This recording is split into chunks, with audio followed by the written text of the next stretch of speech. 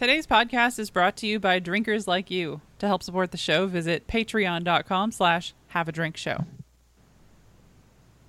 Wild ales. Burn 'em, boom, boom. You taste better than pale ales. Burn 'em, boom, boom. You make it funky. Wild ales. Dang it, Bob. This is not the time for your weird owl dreams in the intro segment. We're trying to do a show. Anyways, we are talking about wild ales and Brett today. So pucker up and get ready to have a drink. Shit. Okay. Are we redoing that one? No. She'll start it and then we can go from it.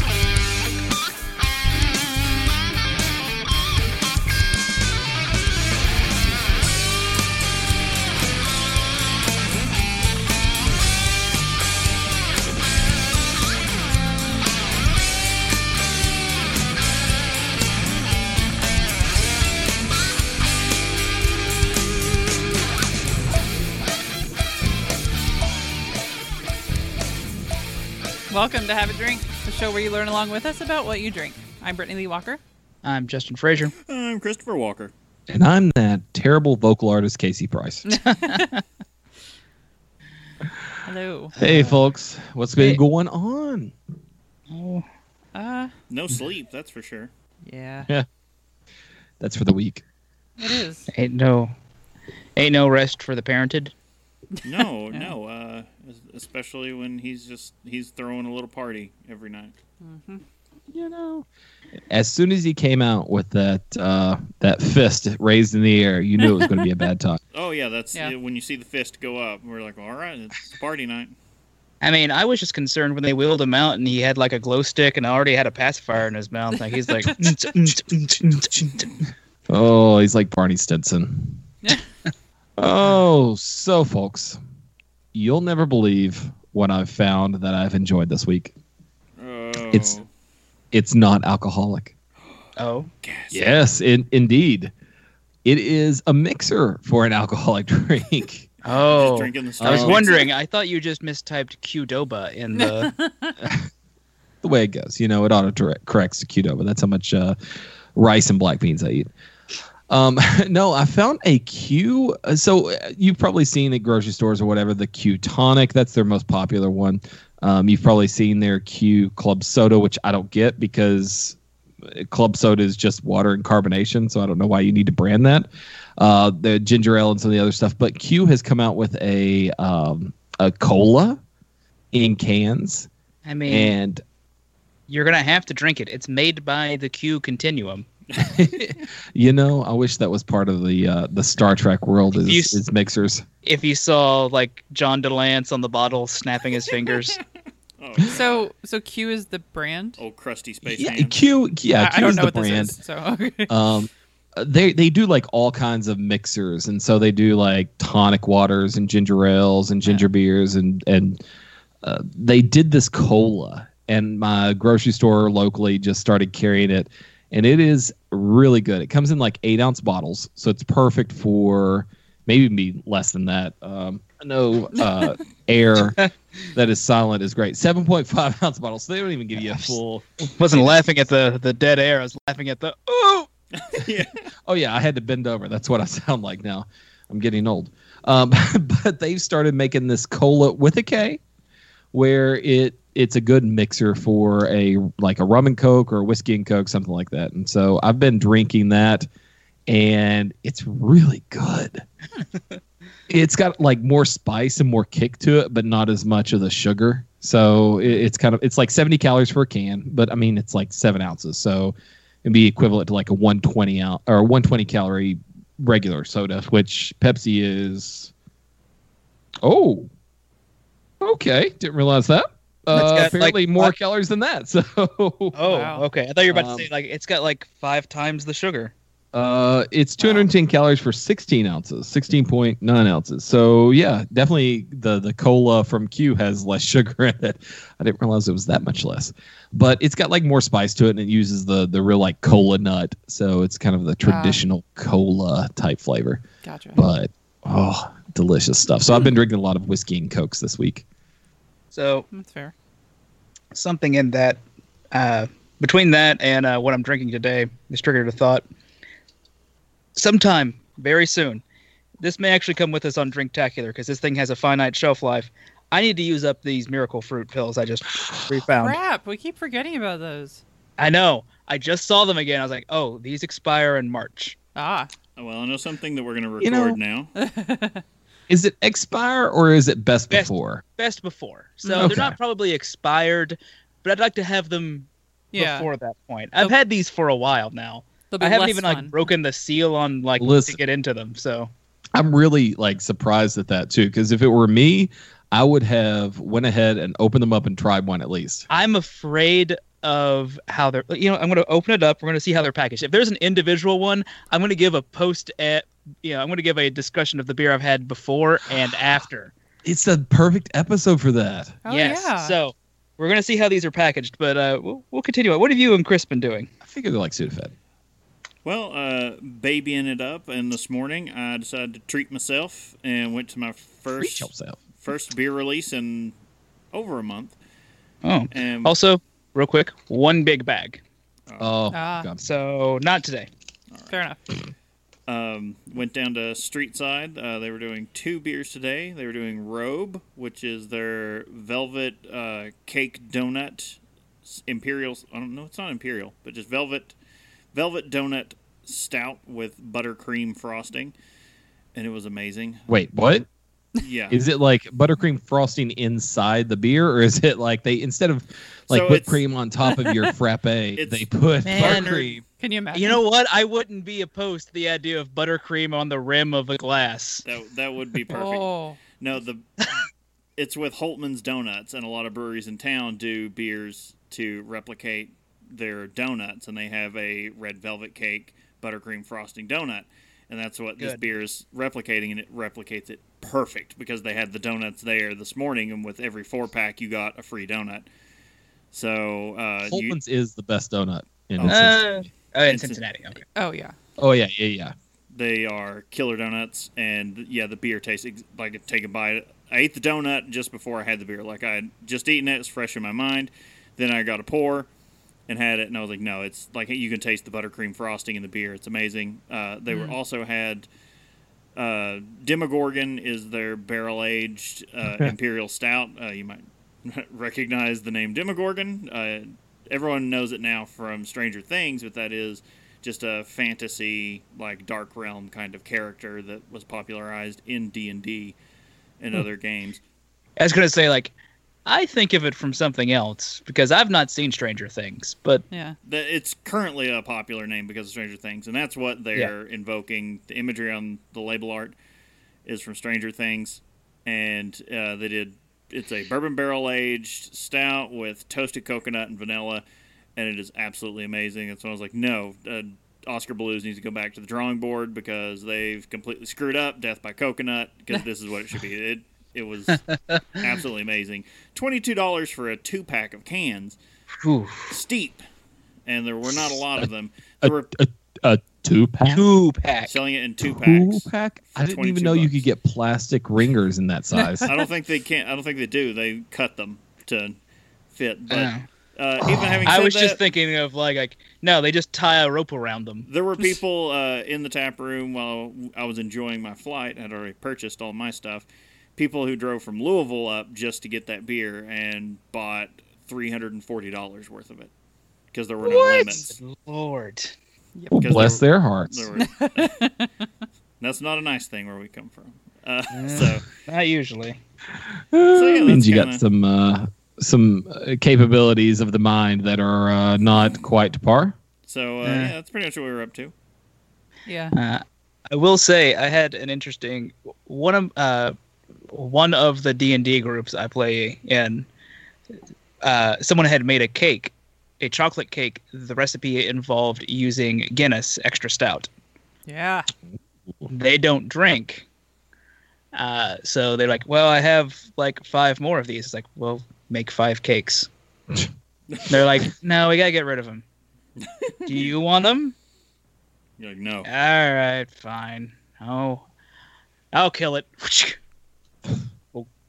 Why, thank you. I drink one there, and because I had to drink one there. I couldn't take an uneven case home. Huh? Couldn't look there like there's just one spot missing. Got to have balance in your life. Right. So I've got those currently sitting in the fridge. Who knows when I'll get to them? Because Guinness. No, it's fine. I don't hate Guinness as much as you guys do now. It's just kind of like there's just nothing to it comparatively. It's just kind of like, oh. Now that you've had other beer, you're like, I mean, I guess. I was like, yeah, it's fine. I can get it. I can drink it just fine. But we could be doing something. Yeah, Something it's a little more fun. Yeah. Marijuana's fine and all, but have you tried Quaaludes? That's the way it goes. Well, what a great time for announcements. Speaking of Quaaludes, Let's segue away from that as quickly as heard about possible. Drinktacular? Oh, that's unfortunate. So anyway, Coming up. our next episode is going to be Saturday, January 26th, 9 p.m. Eastern, and we will be talking about vermouth and the martini. I gotta get my picture ready. You know what? Saying Quaaludes work really well into that. God. Actually, yeah, there's a drink I think that involves. I have to look that up. Actually, That's Special what's up. guest, Bill Cosby. Oh. Wah, Ugh. wah.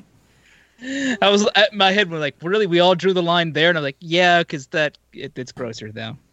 Yeah. Line drawn there. Firmly. Spanish fly. So also, as we've been saying, we have Drinktacular coming up Friday, February 22nd through Sunday, February 24th in Asheville, North Carolina. You can join us for brewery tours, brewery hopping, bottle shares. It's going to be a good time. Email us to reserve your spot at feedback@haveadrinkshow.com.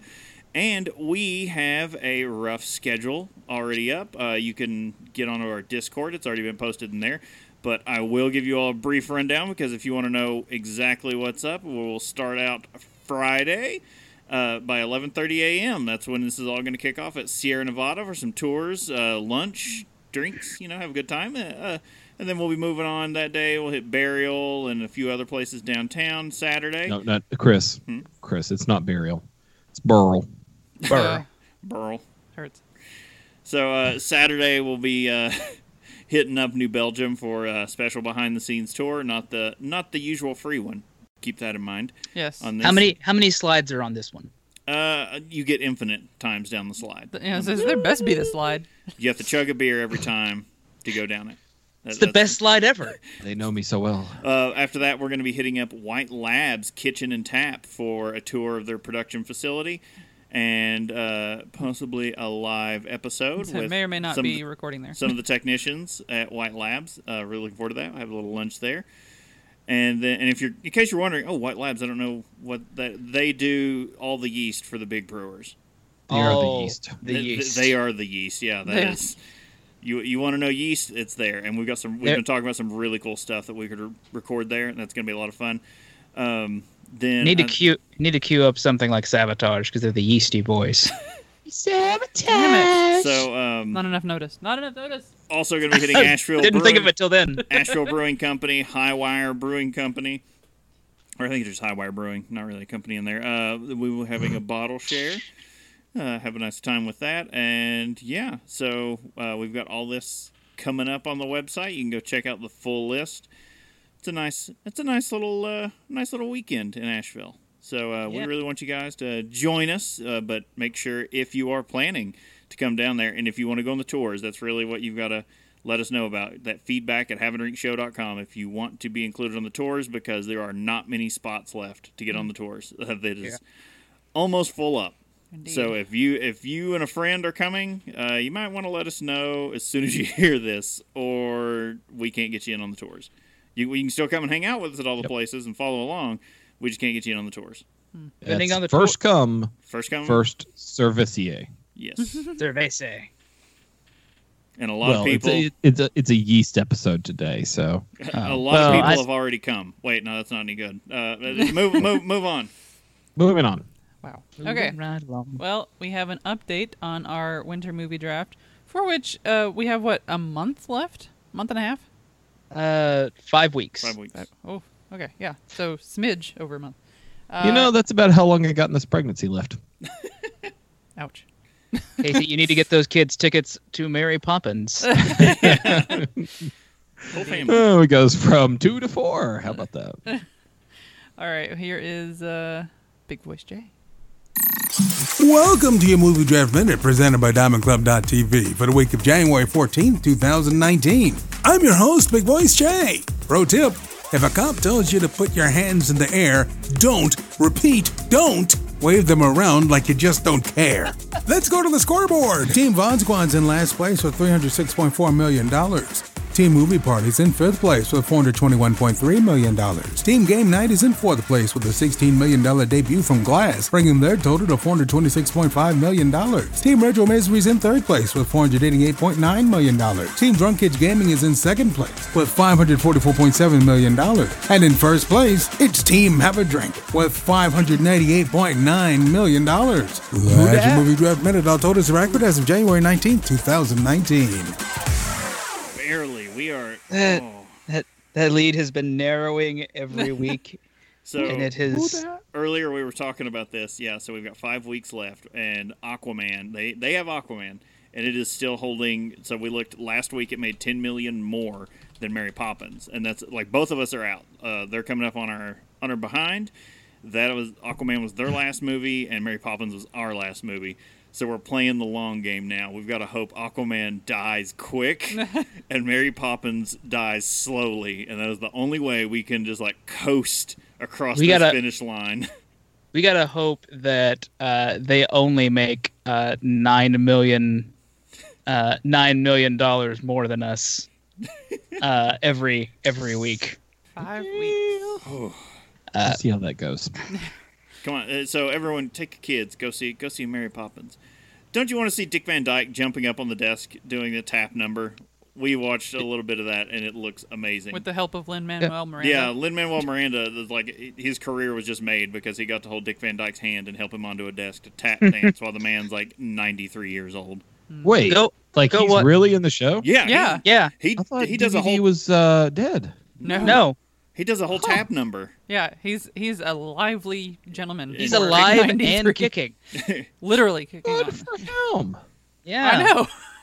He doesn't look in bad fact, at all. It's so either. good for him. We should all go watch that movie. Exactly. Absolutely. Maybe tomorrow. We may do that tomorrow. Family timeout. Buy extra tickets. Make sure you have buffer seats. Yeah, I need 2 seats. So I got a big butt. That's not what I meant. I cannot lie. I like it. So speaking of people who can't lie, let's move into some news. So Casey brought this great story. Well, So Casey brought this to my attention because it had slipped past, and he actually knows a little more of the ins and outs than me. So I'm going to go ahead and hand this one over to Casey. Coming from the Craft PAC, also known as a Political Action Committee.org, we have a letter. Craft Pack. That's like the Rat Pack, only less alcohol. Poor Dean Martin. Oh, yes. We have a quick aside on that. I can't remember what it was back around winter. A Dean Martin cover or version of a Christmas song. I think it was Marshmallow World came on, and Brittany was like, "He sounds drunk," and I was like, "It's Dean Martin. He probably is." He sounds drunk. He was. Yeah. So to do this, and we haven't practiced this, so forgive us, but I would like someone to read the red text as I'm going through this. Who volunteered to do that? I'll do it. Okay, Bob, you read the red text when we get to the crossed out portion, and it'll make a little bit more sense, I think. Are you going to read the original thing, or do you want me to interrupt you when you get to I will read the original, and then I will stop after the original, and you will replace it with the red text, because that's the best way to make this make the most sense over text. Okay. Or over audio. So let's talk a little bit about what this is. Whenever Texas has been going back and forth over some issues dealing with basically self-distribution by craft brewers for a while. And so the Beer Alliance of Texas, LLC, also known as every distributor of Texas, getting together and creating one group, sent around this letter to all the lawmakers on the Texas House and Senate, and they said, hey, here's something that we want to say. So let me go ahead and start reading this so that you understand exactly what the Beer Alliance said, and then Bob's going to read the corrections that the craft brewers of the state of Texas, the craftpack.org, has kind of changed on what they put around. They really want to call this fake news because there's a lot of misinformation that was being spread with the Texas House and Senate just so that they could kind of push their own agenda. So from the Beer Alliance of Texas, LLC, the Beer Alliance of Texas says, beer to go or market favoritism? First error, beer -to-go. Misspelled it right away. The Beer Alliance of Texas is opposed to allowing craft brewers the ability to operate unregulated / unregulated. Strike that. Highly regulated to on the federal, state, and local level. Bars and convenience stores. Strike that. Tap rooms. Out of their production breweries. Senate Bill 312, House Bill 672 create an unlimited. Scratch that. Limited to 5,000 BBLs per year. So barrels per year. Barrels per year. Exclusive carve out. Strike that. Right. For craft brewers that no. Strike all. Other retailers in Texas enjoy. Craft brewers can already operate across all three tiers, unlike any other malt beverage participant. That's not part of that one. It's part of the next one. Cool. To say that Texas is the only state to not allow beer to go sales for small craft brewers is simply not true. Strike simply not. This misleading term, other malt beverage participants, encompasses a handful of multinational, multi-million barrel manufacturers within Texas plants and out-of-state breweries whose products are sold in Texas but do not have any facilities in Texas. Regulations vary by state to state on the production, distribution, and retail of malt beverages. For instance, some states like Texas allow craft brewers to sell beer at brew pubs, while others allow the sales at craft breweries. All 49 other states. Texas has passed legislation exclusively carving out limited self-distribution and taproom retail sales for craft brewers at their production facilities / brewery bars. The carve-outs allow these manufacturers to also operate on a limited basis as distributors and retailers. Carryouts should be striked as rights. The Beer Alliance of Texas supports the exclusive legislative carve-outs. Strike exclusive legislative for rights. Craft brewers currently enjoy. However, further carve-outs sought for strike rights. Sought for off-premise consumption to go beer sales are unnecessary and serve only to benefit craft brewers at the expense of the traditional retailer tier. They are unnecessary in the eyes of wholesalers, and that whole point, except studies have shown that taproom sales lead consumers to be more likely to continue to purchase a brewery's products in the future at retail. So, these restaurants, bars, grocers, and convenience stores, those that are the most hurt, and breweries, are some of our community's most long-standing and cherished employers and economic drivers. While the Beer Alliance of Texas has been supportive in assisting small Texas craft brewers in getting better access to the market, we must be mindful not to raise just one boat, the craft brewers. The boats of the state of Texas, Texas consumers, and Texas craft brewers. At the expense of other market participants. Other words, wholesalers. So what really happened here was that there was a letter that went out to all of these legislators, and that spread and I hate this word, fake news. What really was said inside this letter was that the wholesalers were getting really kind of upset the fact that they weren't able to basically take their own cut of every other product that was being made by these companies. And so they sent out this letter that the great state of Texas had craft brewers that kind of refuted in more or less words. Yeah, that it one with it's interesting to see them going, nope, wrong. Indeed. I Yeah, like the I think end the of this. last line Yeah. is kind of really jabby. It goes for all those Republican, not to get too political, but it's usually, I think they're really calling out the Republicans that say the Beer Alliance here, all the distributors say, it's surprising to hear free market champions calling for even more exclusive limited carve-outs for craft brewers. It's And then surprising the to hear- craft brewers say, It's surprising to hear a right that's currently enjoyed by Texas wineries, distilleries, and brew pubs, as well as manufacturing breweries in all 49 other states, being referred to as a carve-out. so I think the real kind of breakdown of this entire thing is there's a big war going on between distributors and breweries right now. In At least in Texas. Yeah. A whole lot of mic dropping. Yeah. This whole letter I want to print this out and frame it because that is amazing. Like, it's the most backhanded thing I've ever seen. I want to take this letter out to a nice dinner and then call it the next night to see how everything went and, ask it out for a second date. I mean, a good political action committee should be 98% marketing. Mm-hmm. And I think this is definitely there. Yeah. Oh, gosh, yeah. Whoever grabbed a hold of this and said, no, we're just going to take this thing apart. Let's What go if we ahead and just put their own letter out there and then just, nope, these are the edits. Yeah, it's like, what if we just re-put it out? But also... Bad Just clip went- art and everything. Oh, The yeah. bad clip art Stein at the top of it. Ugh. It's just awful.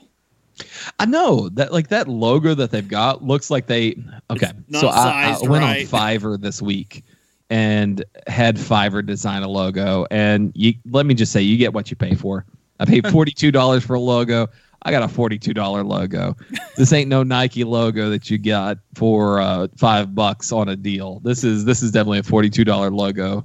I was going to say, like, the Nike logo is pretty simple. I feel like they got that one cheap. They did. They paid $5 for it. Oh. I'm pretty sure it's $5. I'll double check, but No, you're fine. I'm just like, man, someone's got to be kicking themselves. No, I'm sorry. $35. Oh. Nike logo cost them $35 in 1971. Today, it's valued at $625,000. I need to do an inflation thing.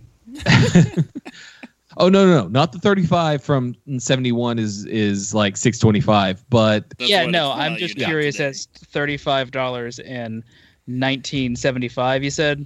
yep.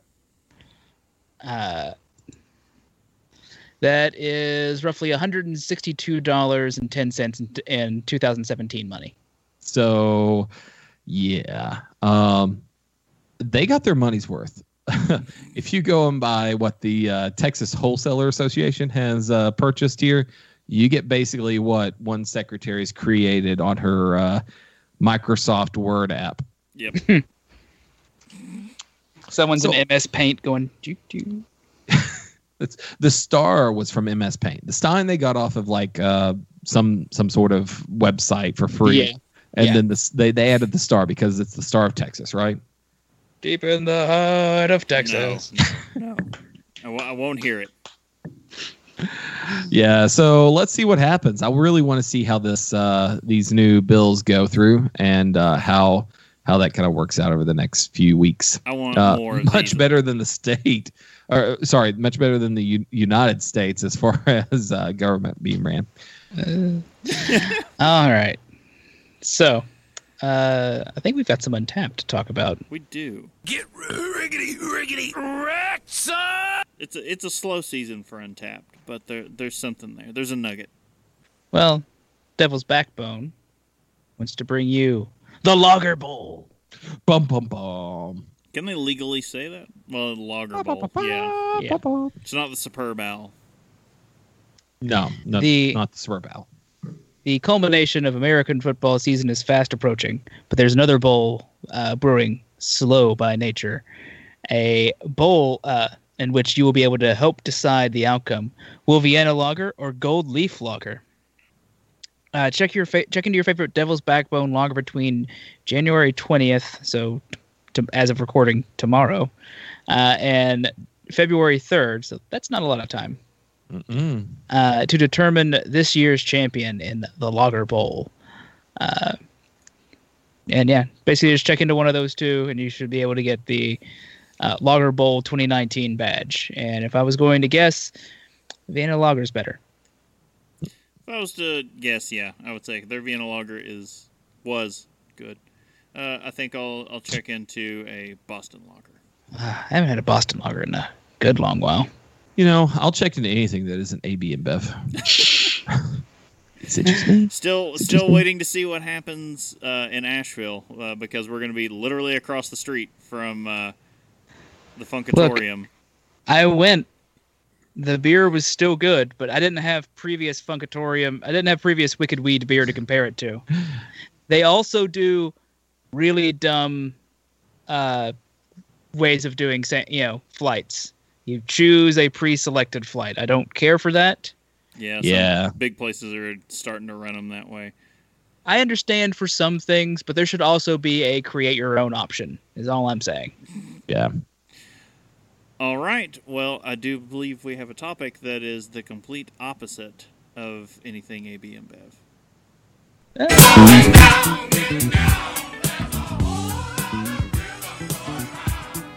Go, wow.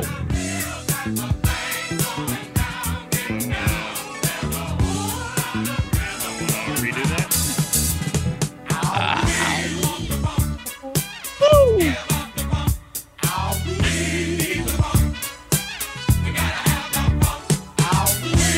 No, we need the funk. We gotta have. I was gonna say, like, Chris, like, should we cut that down? You shut your mouth. We're just jamming, right? You don't cut the parliament.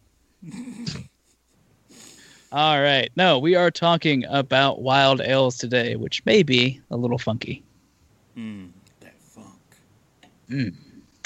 Well, at some point in history, all beers were probably sour beers, at least compared to how they are now.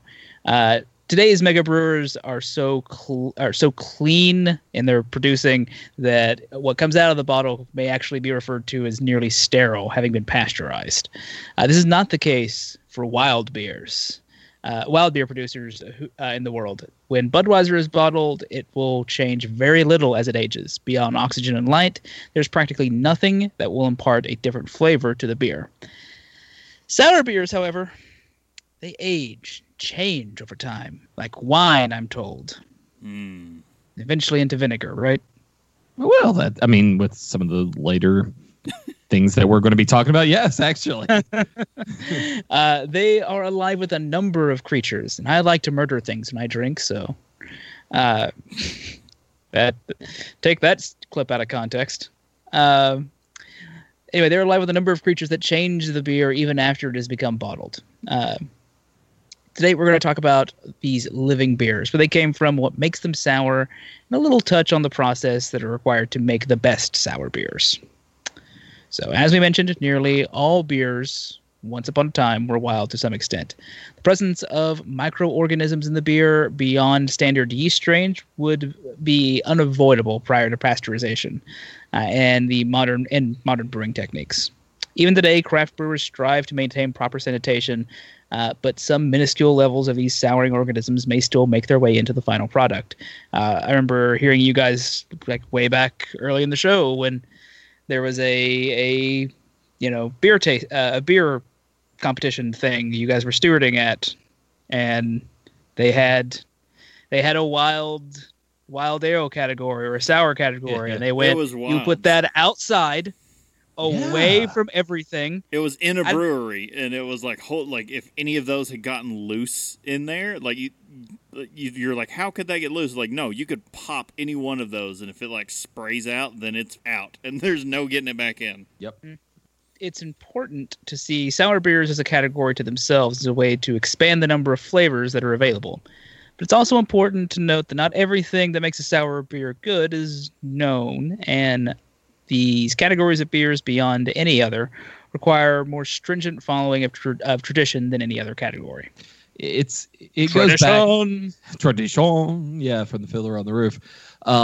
It goes back to some of these breweries that are traditional and have been doing this for hundreds of years have tried to open new breweries, but can't because they can't replicate the things that they've done in their original brewery. So they're like, hey, we'd love to expand, but we don't know how to because it's so mysterious what goes on. Yeah, it comes back to that. The old thing just where people were trying to replicate, all the dings in their fermenters when it was when they were trying to build a new still or everything, just to try and replicate all that old magic, because there is something in all that old equipment, and it's the way it catches in certain ways, how things build up, that spot in the top corner you can never quite clean out, Yeah. Also, I'm just picturing Fiddler on the Roof now. There's a brewer walking around going, yeah, da da da da da. Is anyone else scratching their head about how the Fiddler on the Roof has come back? It has came out of the grave, and it is all anyone can talk about now is the new Fiddler on the Roof, and I'm like, really? What? Yeah. Oh no, we just used to make Fiddler jokes a lot. So. Yeah, no, I remember high school was just a lot of Fiddler on the Roof jokes for us, and it's no, it's back and it's popular again. And you're like, really? In theater, and yeah. Listen, that really says a lot about us as people, though. And it's yeah, in high school, just a lot of Fiddler jokes. Yeah, we broke into Matchmaker a lot. I was in a small stage production of Fiddler. Ain't nobody thinking that's popular. It is, believe it or not. Them theater kids is all back into it. Anyway, let's get back to sour beers, which can come in a variety of types. They get their start from Europe in the regions today known as Belgium and France that expanded to regional styles across the world. One of these regional styles that bears mentioned today is the Berliner Weiss. The Weiss from Berlin. No, sorry. I went crazy German for a minute. The Berliner White? Yes. Ugh. Ugh. Ugh. This style specifically changed and evolved over the years, and today resembles something more Americanized than traditional. We're not covering Berliner Weiss today. However, you can actually get the whole episode about it if you go back in the archives and find episode 87. Wow, was that long ago? Yeah, no kidding, right? Yeah, I was like, 87. It couldn't have been that long. I look up in the corner. It's 1:15. Oh, God! Wow. I tried. I went back and looked. I'm pretty sure it's 87. Yeah. I get lost when I dig back through the archive every now and then. I'm just like, oh, God, there's so many. If you'd like to search anything on the archive, you can always go to haveadrinkshow.com, go to episodes, and then search. Anyway, let's start out with the East Flanders Red. Well, Hadley ho there, neighborino. All right, then where was we've mentioned Flanders before. Where did that come up? Oh, that's a good question. I think we did just a little talk about it when we talked to sour beers in general. Yeah, that was within the first 10 episodes. European sours specifically? Oh, yeah. Or it was our ales episode, and we had first mentioned it there. So it was in the European sours because Casey had just brewed episode 18. Brewed of Flanders. So it was in the top of the first 20. Yeah. You just brewed of Flanders, so I think we tasted that during it, or some of us did. Well, the East Flanders Red is indigenous beer of West Flanders. Typified by the products of Rodenbach Brewery, established in 1820 in West Flanders, but reflective of earlier brewing traditions. The beer is aged for up to 2 years in huge oaken barrels, which contain resident bacteria. Oh, this is the West Flanders Red. Okay. Sorry about that. Yep. No, it's fine. I was just like, they just trying to throw us off? You know, Greenland's cold and Iceland's warm. Wait a minute. What? Go ahead. Okay. Yeah. We'll figure out which kind of beer this is in a minute. But it was once common in Belgium and England to blend old beers with young and balance the sourness and acidity found in aged beer. While blending batches for consistency is now common among larger breweries, this type of blending is a fading art. So this Flanders Red is sour, fruity, red wine-like Belgian style with an interesting supportive malt flavors and fruit complexity. The dry finish and tannins complete the mental image of a fine red wine. It has a complex, fruity, sour aroma profile, and with supporting malts that often give a wine-like impression of fruitiness. Fruitiness is high and reminiscent of black cherries, oranges, plums, or red currants. They are often low to medium low vanilla or chocolate notes. Spicy phenols, nope, didn't pass out, can be present in low amounts for complexity. I'm getting better, guys. Caught yourself that time. Managed to finish the sentence. The sour aroma ranges from balanced to intense, but prominent vinegary acidic character is inappropriate. The beer will have no hop aroma, and diacetyl is perceived only in very minor qualities, if at all, as a complementary aroma. The color of Flanders Red is deep red burgundy to reddish brown with good clarity, white to very pale tan head, and average to good head retention. Intense fruitiness in the flavor commonly includes plums, orange, black cherry, or red currant flavors. Sour range from complementary to intense, can have a acidic bite. Malty flavors range from complementary to prominent, and often have a soft, toasty, rich quality. Generally, sour characters increases and the malt character blends into more of a background flavor and vice versa. There should be no hop flavor and restrained hopped bitterness, although acidic tannin bitterness is often present. Low to moderate amounts and aged red wine-like character and finish. Prominent vinegary acidic flavor is inappropriate. Yeah, so it shouldn't be like a vinegar flavor to it.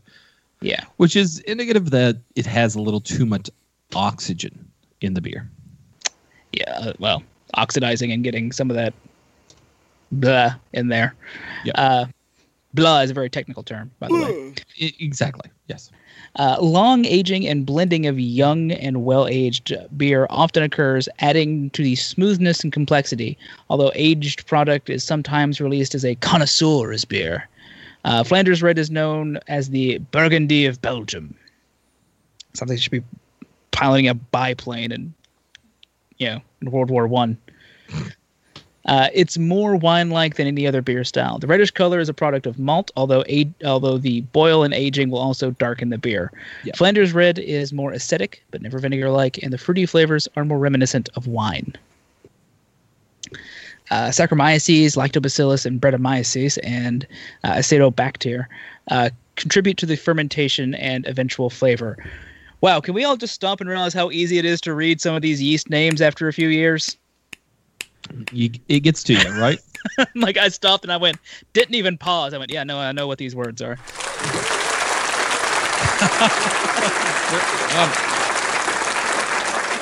Champion. So happy we anyway, the have that now. IBUs usually range between 10 and 25. ABV 4.6 to 6.5%. Commercial examples include Cuvée de Jacobin Rouge, Duchesse de Bourgogne, Bourguignon, yes. Rodenbach Grand Cru, Rodenbach Classic, and Vicentire Flemish Ale. Vicindar. The only one I've ever found in a liquor store, and it was the Liquor Barn, which is an amazing liquor store, is the Rodenbach Grand Cru. Huh. So those commercial examples are like worldwide, and in America, Rodenbach Grand Cru is probably the only one you're going to find. I think I actually might have seen the Rodenbach Grand Cru today. It wasn't in the section I was looking at for the stuff, but I think I went around where their imports are, and I was like, okay, think you're also what I'm looking for, but I'll. So we're going to move on in, and I'm not going to handle a lot of these words nearly as well as Justin. So we're going to move into the Flanders Brown, or the Eau de Brune. Eau de Brune sounds a lot better than Flanders Brown. Yeah, it Flanders. does. Flanders. The Eau de Brune is malty, fruity, aged, somewhat sour Belgian-style brown ale. An old ale tradition, indigenous to East Flanders, typified by products of the Liefman Brewery, now owned by Riva, which has roots back to the 1600s. Historically brewed. These ain't new beers. No. There's a moment when he said Riva that I heard Reba, and I was like, wait, McIntyre, the country music No. lady? No? Okay. Pour me. Pour me. Pour me. God. Pour me a beer. Historically brewed as a provision beer that would develop some sourness as it aged. These beers are typically more sour than current commercial examples. While Flanders red beers are aged in oak, the brown beers are warm aged in stainless steel. That doesn't sound as appealing. As old-timey. It has a complex combination of fruity esters and rich malt character. I'm still here. His head was bobbling. He's getting better this year. Medium to medium-high esters, commonly reminiscent of raisins, plums, figs, dates, black cherries, or prunes. Medium to low, medium-high malt character of caramel, toffee, orange. Oh, it's just everything. I can only get so erect. This is the style of the beer that's in my glass right now. So I'm just like, yeah, I get that. I get that too. I'm pretty sure mine was actually a red Flanders, or at least that was what they were basing it off of. And we'll talk about it later. Yeah, or chocolate. Add chocolate on that. Spicy phenols can be present in low amounts for complexity. Man, this episode is getting real hard on you guys. Yep, it's a rough one, Bob. Sorry. A sherry-like character may be present and generally denotes an aged example. A low sour aroma may be present and can modestly increase with age, but should not grow to a noticeable acidic/vinegary character. Hop aroma absent. So your diacetyl is perceived only in very minor quantities, if at all, as a complementary aroma. So yeah, you're not going to get that buttery quality. Maybe lightly in the back. You know, some of the bacteria that is normally present in this type of beer can produce diacetyl, but it's not like the feature of it. It's a supporting actor, if anything at all. It's not like a fat tire where you're pouring it into your mashed potatoes. Oh, so it's your Steve Buscemi of. Let me just say. So, I'm sorry. I've got to do this because you led right into it, and it only makes more sense. Steve, the beer I'm having right now is made by New Belgium, okay? And New Belgium created this beer, and New Belgium actually put their fat tire in the same sort of bacterias and yeasts that this beer was in, and it actually removed the diacetyl. Whoa! It was so crazy the way they did things. So they put it in and they said, okay, let's just put this over here and let it just sit for a while. And it came out with no diacetyl. It was crazy. I just thought it was kind of funny. It's fantastic. Whatever it is that's making that diacetyl, it's magic. It cleans it up. Is that yeast just ate it on up? Like, I was like, oh yeah. So, oh yeah. Old Bruin is dark reddish brown to brown in color, has good clarity, as well as average to good head retention, ivory to light tan head color. The flavor is malty with fruity complexity and typically some caramel character. Medium to medium high fruitiness commonly includes dark or dried fruit, such as raisins, plums, figs, dates, black cherries, or prunes. Medium low to medium high, meaning to say anywhere in the what you would consider medium range. The medium range of sorts. Yeah, of malt character. For caramel, toffee, orange, chocolate, all those good things. Spicy phenols can be present in low amounts for complexity. A slight sourness often comes more pronounced in well-aged examples. along with some sherry-like character, producing a sweet and sour profile. Sourness should not grow to a noticeable acidic or vinegary character. Wait, so it's a sweet and sour profile? So you're telling me I should have chicken nuggets with it? You could mix this into your Chinese food, and it would be perfect. Sweet and sour chicken Oh man, imagine cooking with sour beers. Yeah, that could be Oh, yeah. interesting. So that's getting into Urban Artifact territory with their Epicurean series, which a good friend, seeing he's at the Jungle Jim's Barrel Aged Beer Bash tonight, and they have a barrel aged asparagus sour beer. Wait, what? Yeah, an asparagus. Like, is the asparagus post pee or pre pee? I have no idea. What do you mean? Like, when you pee, you smell it, or Like, asparagus is one smell, but asparagus pee is a totally different smell. no? They Or brewed is this. the asparagus only in the beer to make your pee smell differently? Apparently, Like, the do you not flavor know is you've that- had an asparagus beer until you pee?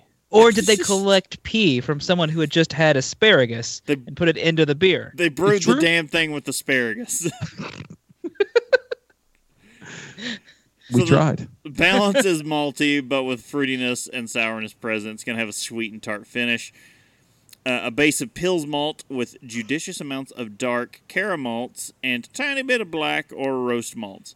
Often includes maize, Saccharomyces, Lactobacillus, and I always had trouble with this one. I can't remember the episode we first came across it, but I remember stumbling on it for like 5 minutes and you guys like yelling at me. Acetobacter is the Acetobacter. acetic acid is what it's really meaning. It's a bacteria that produces acetic acid. Think back home, Chris. Think someone's got a thing of skull. Acetobacter.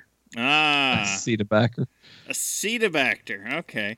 Contribute to the fermentation and eventual flavor.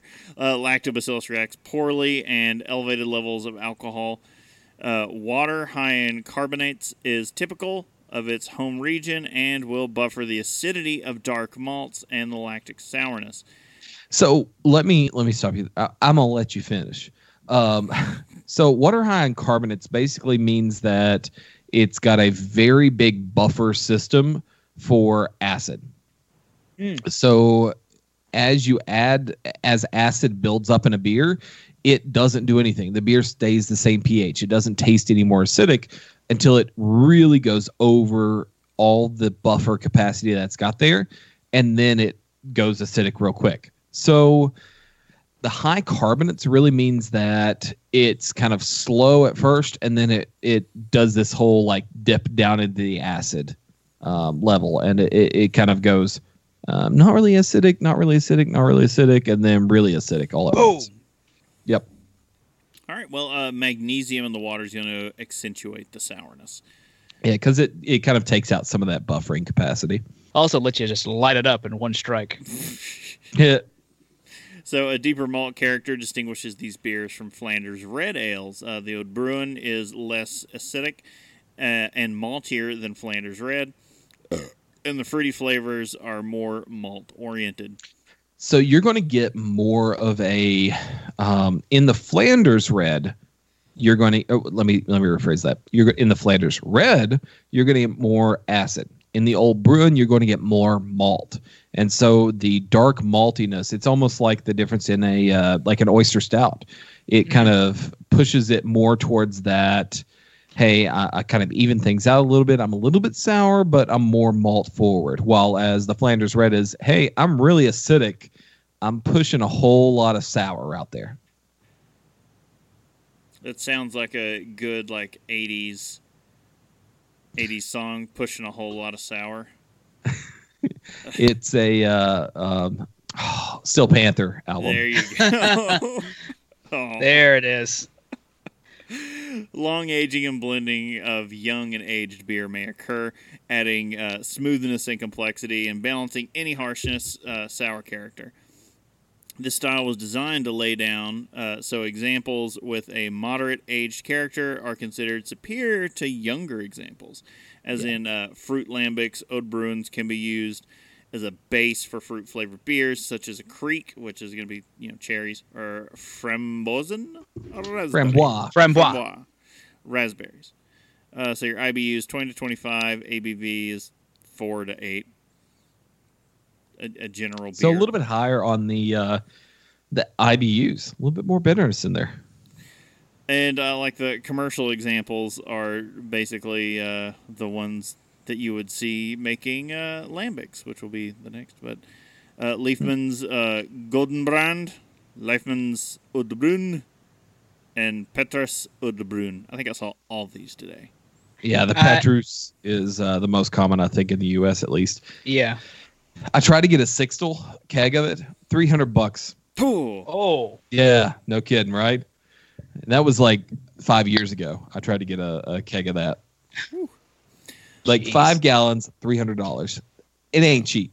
So we're going to get in now into one of the most debated things when it comes to appellations in appellations in beer is the Appalachians. the lambic, and that is like that's a trigger warning for some people. You want to start talking about lambics. So let me go and put this out there. When we talk about lambic, it is not a fruit lambic. So if you're drinking Lindemans with raspberries, if you're doing the Creek, the cherry version, if you're doing any of those, this is not a true lambic. So we're totally off from that. That is a fruited lambic, which is a totally different category. I saw a whole bunch of those today. Yep. And which is a sour that has fruit in it, but it is not a traditional standard lambic. I will say that. All right. Lambic is, or appellations aside, we're going to move on and just talk about the style. We're not going to talk about the appellation. We're not going to get into that. Not today. Maybe we'll do a lambic episode. Have we done a lambic episode? I don't even remember. That's a good call. I think so. I don't think we have. I think we may have talked about it in that sour episode that we did. It needs its own episode. Add it to the list. The Europeans. Yeah. It needs its own episode. Add it to the list. All right. Lambic is fairly sour, often moderately funky, wild Belgian wheat beer with sourness taking the place of hop bitterness in the balance. So your maltiness can actually bring around a lot of sweetness, and a beer that's too sweet can be kind of cloying. And it makes you sick, makes you kind of want to throw up. The sourness brings that back. Okay, yeah. Traditionally, spontaneously fermented in the Brussels area and served uncarbonated. That's the key. Yeah, the refreshing acidity makes for a very pleasant cafe drink. Spontaneously fermented wild ales from the area in and around Brussels, the Seine Valley, stem from a farmhouse brewing tradition several centuries old. The number of producers is constantly dwindling. A decidedly sour aroma is often dominant in young examples, but may become more subdued with age, as it blends with aromas described as barnyard, earthy. Here it is. We had this whole thing. Goaty. Goaty. It came up, I think it was on Twitter a while back. That was maybe a couple years ago. About the goaty flavor. Then we had to look into goaty. But hay, horsey, and horse blanket. So when that came up, short aside here, why was it like saying a beer was goaty took us so aback? And we're like, what the hell does that mean? What are they talking about? But saying hay, horsey, or horse blanket, we all immediately are like, oh no, I know where that's coming. Like, you know it. You ever smell the goat, though? It's been a while. It's been a while since I smelled the goat. No, goat cheese has a very distinct aroma. A delicious aroma. I don't get goat. I mean, I get goat better than I get horsey. Like I guess I get horse poo, but we're talking I get Arby's goat horsey better sauce. than I get horse poo. Let's quit horseying around. I'm not proud of that, but I knew it had to happen. Bless your heart. Yeah. Well, bless his heart. All right, a mild citrus fruity aroma is considered favorable, as in most situations. So you're going to get a smoky cigar-like or cheesy aroma being unfavorable. You don't want that cheese. I was going to say, like, I don't think I want cheese flavor in my beer. Older versions are commonly fruity with aromas of apples, even honey. No hop aroma. I think all these are going to be like no hop aroma. Yeah. So we may mention this a little bit later in the episode, but I do want to mention it right now. Hops kind of limit bacteria growth. Yeah. And most of these beers have some bacteria in them. So you do a little bit of hops, but it's not because you want the bitterness. It's not because you want the hop aroma or hop flavor. It's because you want it to be called a beer. It's because you want it to be called a beer, and you want just a shade of that antibacterial, antimicrobial effect that some of the hops do. So most of these bacteria or microbes are going to be okay with hops, but they're not going to be to the point where, oh, you can throw just all the hops there and we'll be all right with it. It's just sort of like a little bit of hops will kill off some of these other things, but not these. If that makes any sense. Yeah. Well, it's like, here's a little bit. This will kill some of it off, but not enough that it's going to affect anything. Right. So pale just yellow. enough to where it's safe. Pale yellow to deep golden in color. Age tends to darken the beer. I think that's generally what happens. Clarity is... oxidation is kind of the big enemy of beer color. Yeah. Crack open a New England that's a couple months old. And it's, exactly. It's going to be gray or brown. Yep. Clarity is hazy to good. Younger versions are often cloudy, while older ones are generally clear. White-colored head generally has poor retention. Young examples are often noticeably lactic sour, but aging can bring this character more in balance with the malt, wheat, and barnyard characteristics. Fruity flavors are simpler in young lambics and more complex in older examples, where they are reminiscent of apples and other light fruits, rhubarb or honey. I just immediately started thinking... Has the show gone on so long that our taste profiles have gotten very similar? Listen, rhubarb and honey sounds like amazing combination. I'm hearing that, and I was picturing immediately. I heard rhubarb and honey, and I was picturing the new Glarus logo. Oh, see, I've been watching like so much British Bake Off. My mind immediately they make went rhubarb there. in everything. Someone has to tell me if there's like a honey rhubarb beer from New Glarus. There has to be. I don't know, but I was just picturing like pie and then like drizzling honey. Some telling you, British Bake Off, they put rhubarb in everything. Some citrus flavor, often grapefruit, is occasionally noticeable and is desirable. The malt and wheat character are typically low, with some bready, grainy notes. So you're going to get that smoky cigar-like character being undesirable in this kind of a beer. Casey's holding up his Serendipity. It's a rhubarb there. You started talking about fruit and New Glarus, and I was like, we're having this tonight. I don't care. Going to open your bomber of Serendipity? That's exactly right. Hop bitterness is low to none and generally undetectable. Sourness provides a balance. I was going to say, in fairness, he should have like a capper somewhere nearby. He could reseal that. Typically, it's going to have a dry finish with no hop flavor. Light to medium light body, in spite of the low finishing gravity. The mouth filling flavors prevent the beer from feeling like water. As a rule of thumb, lambic dries with age, which makes dryness a reasonable indicator of age. Has a medium high tart puckering quality without being sharply astringent. Traditional versions are virtually to completely uncarbonated. So no carb. No carb. Bottled examples can pick up moderate carbonation with age. Straight lambics are single batch, unblended beers. Since they are unblended, the straight lambic is often a true product of the house character. A brewery and will be more variable than a goose. They are generally served young, 6 months, and on tap as cheap, easy-drinking beers without any filling carbonation. Younger versions tend to be one-dimensionally sour. A complex Brett character often takes upwards of a year to develop. Yeah, that's kind of one thing that's bugged me with Brett IPAs as they come around, is they're still pushed on you very much, not to have them fresh, but that seems to be the kind of what happens is when you get a good bread IPA and then you crack it way too early and you're like, ah, damn it. And you're like, no, I should have been reading to him at night. Had to Maturing develop him. it.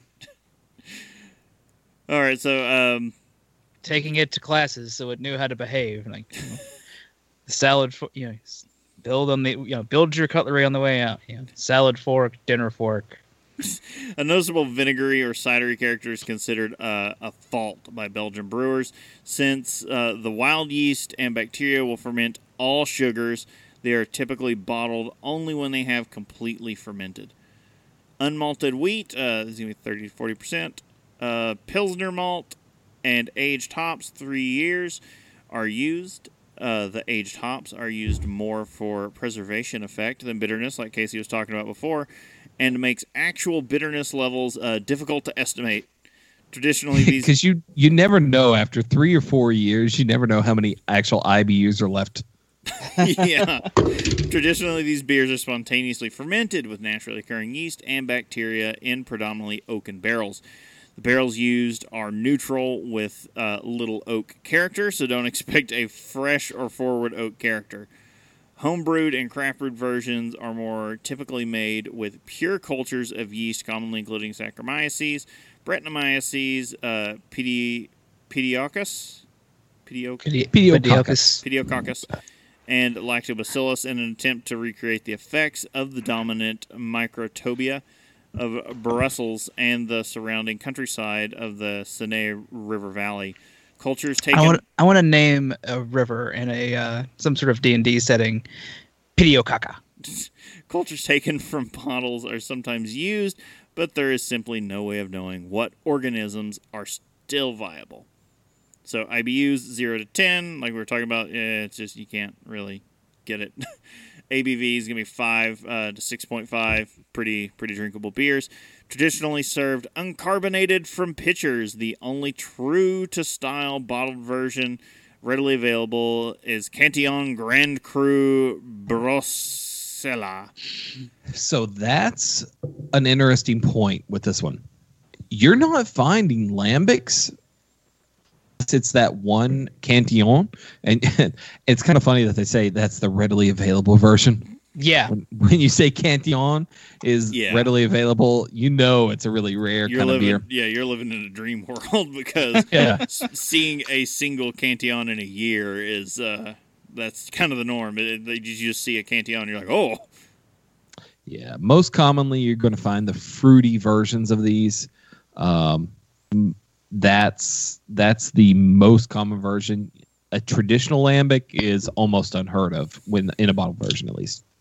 Yeah, that's so when it starts going on about the the ones you're gonna find and like so Decam sometimes bottles their very old 5-year lambics. In and around Brussels, there are specialty cafes that often have draft lambics from traditional brewers or blenders such as Boone, Decam, Cantillon, Tres Fontaine, or Dre Fontaine. Trey. Lindemans. You're going to see that absolutely everywhere, the fruited ones. Yeah, the fruited ones, yep. Yeah. Timmins and Guillerden. I don't know. Sure. Guillermo del Toro. Girardin. So the fruited versions, as the final note here, yeah, those are going to be the easier ones to find. Gonna find them. And they're a completely different category. Whenever you look at beer categories that get judged, the fruited versions are completely different from the traditional versions. Yep. But we're talking about the traditional versions today because they are the traditional sour. Which is one of the fun things about what I'm excited with going to New Belgium, at least again the one in Asheville for Drinktacular, is getting to go down to the foeder room. Always fun. Go down to the what? I like the phrase foeder room. The foeder room. That sounds like one term. It's exactly like from Charlie and the Chocolate Factory, or whichever way you want to say it. Charlie and the Chocolate Factory, Willy Wonka. If you're talking about the book or the movie, it doesn't matter. And it's like the chocolate room, and then when you go down to New Belgium, they're like it's the same thing. It's like these big oaken wooden doors, and they're like the fooder room, and push the doors open, and you just hear the music in your head, and you want to. Can I open my storybook here and tell you a quick story because I know we're going a little bit long. Oh, yeah. But from American Sour Beers, they tell the story of the fooders. And in the case of fooder number 9, it's like Little bit magic of number 9 or food whatever. on my mind, a little bit of beer in my tongue. In the case of fooder number 9, the first batch aged and it had to be dumped because the beer was not satisfactory. Following this, New Belgium aged a high bitterness 60 IBU beer in that fooder for a year, 1 whole year, to inhibit the growth of hop-sensitive microbes. All told, it took 7 years from the purchase of the fooder to release of the first beer aged in it. Jeez. 7 years. Wow. Unreal. New Belgium has some dedication to these Yeah. styles of beers. That's Well, they an like understatement. Belgian styles. Fair enough. Imagine that. Speaking of Yeah, I got the word this time. the goose, Yes. Yes. I don't know how to Yes. pronounce it, so I just pronounce it weird with an accent and That pass might it be off. right. I don't know. It's so for those wondering, it's Gueuze. So Sounds like geese to me. yeah, just I just go say with it as though I'm Inspector Clouseau. Hey, you Yeah. geese. Geese. So those. Oh, guys, I made a Goonie reference at work, and like one person got it, and the rest just stared at me. Bless their hearts. Man, if we were titling today's episode, I was just thinking that. Okay. So Gueuze are spontaneously fermented wild ales from the area in and around Brussels. They stem from a farmhouse brewing and blending tradition several centuries old.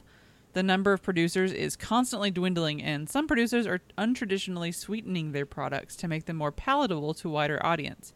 These those guidelines sons of bitches. These guidelines describe the traditional dry product. This is By the way, quick little update. I opened up the Miracle Fruit things. They aren't individual things. I'm trying to dissolve one. Oh. Here we go. Casey's erect. For those of you not watching the video, Oh, I'll geez. try to keep it under the table. Anyway, so this is a complex, pleasantly sour but balanced wild Belgian wheat beer that's highly carbonated and very refreshing. Spontaneous fermentation character can provide a very interesting complexity with a wide range of wild barnyard, horse blanket, or leather characteristics, intermingling with citrusy, fruity flavors and acidity.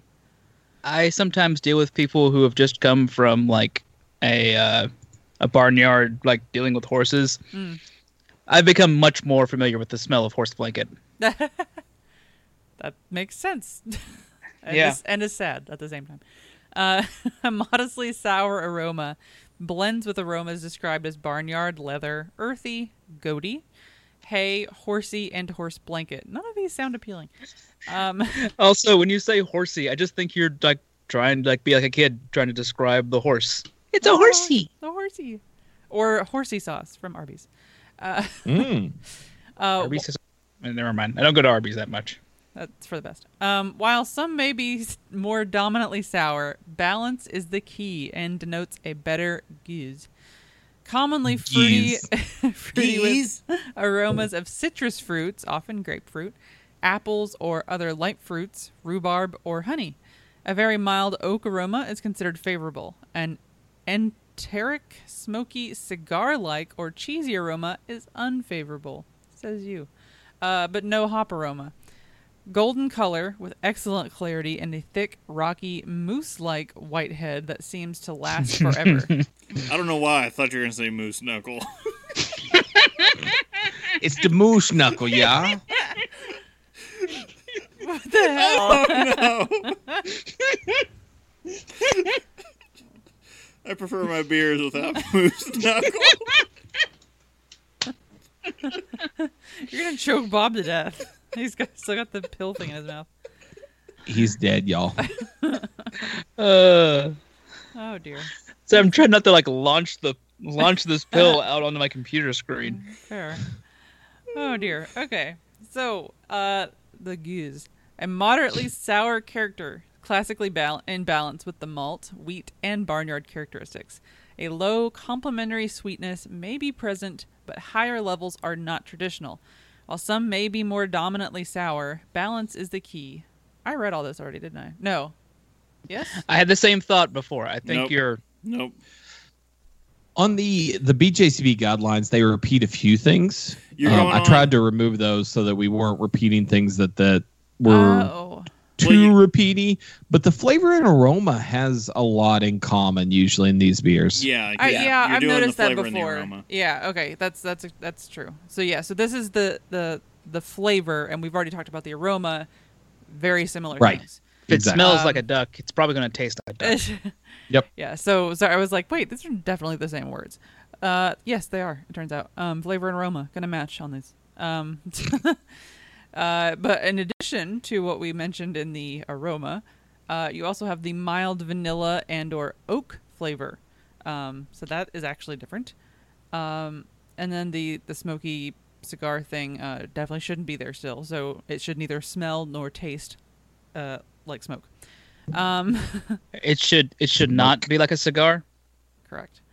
Want a It cigar will right have now. a crisp, dry, and tart finish with no hop flavor. Now on the body, it's a light to medium light body, so not going to get heavy on this. In spite of the low finishing gravity, the many mouth-filling flavors prevent the beer from feeling like water. It has a tart, puckering quality without being sharply astringent. So much the same as, what was it, the Lambic, I think, that had the same kind of description. The Gueuze is traditionally produced by mixing 1, 2, and 3-year-old Lambic. Okay, that makes That's sense the now. key differentiation right there, because Lambic and Gueuze are very similar, except Gueuze is a blend and Lambic is a single. I did not know that about the Gueuze either. Young Lambic contains fermentable sugars, while old Lambic has the characteristic wild taste of the Sand River Valley. A noticeable vinegary or cidery character is considered a fault by Belgian brewers. A good Gueuze is not the most pungent, but possesses a full and tantalizing bouquet, a sharp aroma, and a soft, velvety flavor. Lambic is served uncarbonated, while Gueuze is served effervescent. Except what Gueuze is 90% bubble. Pretty much, it Yeah. sounds like. Products marked Oud or Vil, I guess, are considered most traditional. Most complex and carbonated than a more complex and carbonated than a Lambic, as we discussed. And the sourness isn't necessarily higher, but it tends to have more well-developed character. Now, the max usually on IBUs, 10. You're not getting hop on this. But you're going to have a 5 to 8% ABV. Look, so guys, a you're little not- over standard, really. You're not getting any 120-minute IPAs. Yeah. No that's not 120-minute Gueuze. No Guys, I'm 120 gonna go- Gueuze. The more I'm dissolving this miracle fruit pill, I'm just like, I'm gonna go nuts in that beer fridge. You want them all? I just want to see what they all taste like. I was like, I got brutes in there. They haven't even tried without this. I just want to know what it happens. From Yeah. the beer fridge. Hey, call out. So it does give some commercial got it, examples. No, another big call out. I should have done this at the beginning. Sorry to cut in with it now, but he sparked it in my brain. My thinkers, Yep. they thunked. Thinking brains. I completely missed it to go to the live thing, but Gnome did a big he did a big presentation at the main branch of the Hamilton County Library about the brewing history of Cincinnati. Oh, yeah. And Ooh. Awesome. it's presented as an episode on Cincy Brewcast, so go check that out. It is really good. Yeah, it's reminiscent of the episode we did with him over at Wooden Cask, and we talked about Cincinnati's brewing history. But he goes a lot more in depth and covers a lot more of the Northern Kentucky stuff that was going on. So go check that out over Nice. at Cincy Brewcast. Yes. The home of Cincy Craft. Okay, on the Gueuze, it gives some commercial examples, but I don't think any of us have. I mean, it's just various examples of Gueuze. Cantillon like and- Cantillon and the Lindemans, and yeah. So like, Yeah, not standard fare as far as seeing these out and about. So next up is the American Sour. There's no commercial examples of this, are there? Yeah, there is. Well, not listed on here. I'm sorry. As far as commercial examples of American styles go, it's the Wild Wild West. Yeah, because I was like, There's I'm trying to think lot of things in my head to be like, okay, oh, it's this one, you know. Look for a label that says off color or urban artifact. Indeed. And Yeah, pretty much. I mean, pretty much. The cool thing about American sours right now is it's just sort of whatever you want to do. If it's sour and made in America, it's an American sour. Ta-da! That checks all the boxes. Yeah. it's like you got breweries like Urban Artifact here in Cincinnati who are just like going out into old lagering cellars and throwing out cheesecloth traps, and they're like, we're gonna catch some old yeasts and we're gonna do some stuff with it. So yeah, American sours are still in their infancy, so they really have no widely accepted classification. Even the definitive work on American sour beers, a text by the same name written by Michael Tonsmere, doesn't classify American sours with any more distinction except classically inspired 100% Brett beers and American original sours. The trend has been to push the boundaries of the sour levels, coaxing more and more acid out of the organisms responsible. But now there appears to be a focus from some of the larger producers to create more nuance with fruit addition and barrel aging. Trying out single culture fermentations, adding non-traditional ingredients, and Americanizing sour beers with American hops have all been key points of interest for this category. The best way to understand what American brewers are doing with their sources may be to examine the tools they work with, the microorganisms themselves. Yeah, so American sours, we originally had titled this episode, I think, American Sours, and here's your behind baseball of the Inside baseball. I intentionally did that. And I still need to shout at you.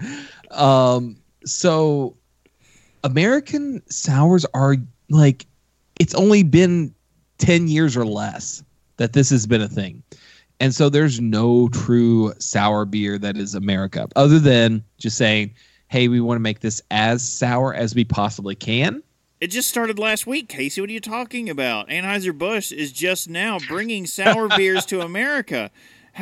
What are you talking about? You're absolutely right. When the history goes and writes this, history goes to the victors, right? Exactly. Is that the way it goes? Yeah. So Anheuser-Busch will be writing that they started the sour beer movement in 2019. Yep, 100 years from now, they'll be writing that. There are 5 exclamation points at the end of that sentence, Bob. They're needed. But sour beers in America have just been basically, let's go as extreme as possible. Just like we went with the IBUs in beers, it's kind of went, let's see how sour we can make it. And that's really kind of the way it goes. So the way that happens is American brewers tend to just say, I know there are so many different microorganisms out there. Let's see what we can do with those individual microorganisms to make them go to their extremes. And it's almost like everything in America has been experimental up until this point. So let's talk a little bit about Brettanomyces or Brettanomyces, depending on which side of the pond you come from. So Brettanomyces is a non-spore forming genus of yeast in the family Saccharomycetaceae. Saccharomycetaceae. Home run.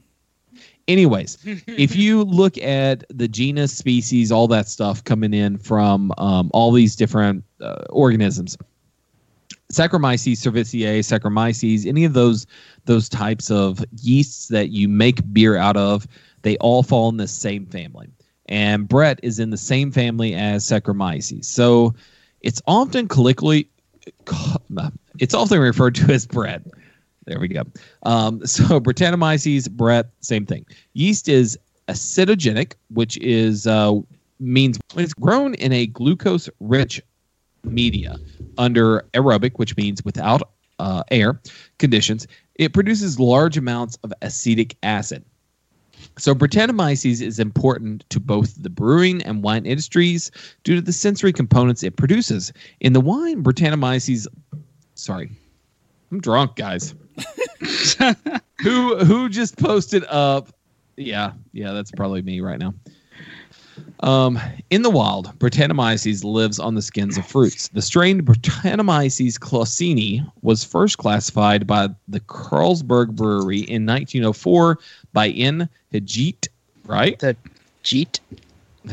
Hajit Clausen, who was investigating it as a cause of spoilage in English ales. The term Brettanomyces comes from the Greek British fungus. I like that. In most beer styles, Brettanomyces is typically viewed as a contaminant, and the characteristics it imparts are considered unwelcomed off flavors. However, in certain styles, particularly certain traditional Belgian ales, it is appreciated and encouraged. Lambic and Gueuze owe their unique flavor profiles to Brettanomyces, as do wild yeast saisons or farmhouse ales. It is often also found in Old Bruin and Flanders ales, as we've talked about before. Several American craft breweries intentionally used Brettanomyces in their beers. This use began with a renewed interest in Belgian-style ales and later formed new styles altogether. Some breweries use 100% Brettanomyces for their fermentations of some of their beers and omit Saccharomyces from the recipes altogether. Some American brewers state that the use of Brettanomyces may include lactic acid-producing bacteria such as Lactobacillus and Pediococcus in order to provide some sourness to the beer, not only that funkiness that Brett provides. While Brett is sometimes pitched into the fermenter, aging in wood barrels previously inoculated with Brettanomyces is another method used to impart the complexity contributed by these strains of yeasts. Two of the phenolic compounds, most closely associated with Brettanomyces are 4-ethylphenol, described as a sweaty horse blanket, barnyard, or Band-Aid. I know, right? Sounds delicious. Who licks Band-Aids? That's like that's a 2-year-old joke right there. And Needs to be a shirt. And 4-ethyl glycol, which is often characterized as smoky or spicy. Brett strains also create isulfuric acid, which is the same compound responsible for foot odor and putrefied cheese aroma we associate with old oxidized hops. Sounds delicious, right? All those 100% Brett beers, they taste so delicious. There are three popular tasty burger. You know what? I could find a way to make them taste different for you. Maybe. There are 3 popular strains of Brett used in the brewing process. Brettanomyces bruxellensis is named after the city of Brussels and is closely associated with Orval, which conditions with Brett bruxellensis. The strain will deliver lots of sweaty, horsey Brett character and is available to homebrewers as White Labs WLP 650 and Wyeast 5112. Sorry, that's the horsey. The horse, yeah. Brettanomyces lambicus is a strain of Brett bruxellensis. As its name suggests, it is closely associated with lambics, as well as the brown and red ales of Flanders. We've talked about those already. The strain is available to homebrewers as White Labs WLP 653 and Wyeast 526. Is one to go to for intense funk and sour cherry overtones. Brettanomyces clausini, which is a strain of Brettanomyces anomalous, is associated with the barrel-aged stock ales of the British Isles. It actually delivers some fruity funk and aroma of overripe pineapple.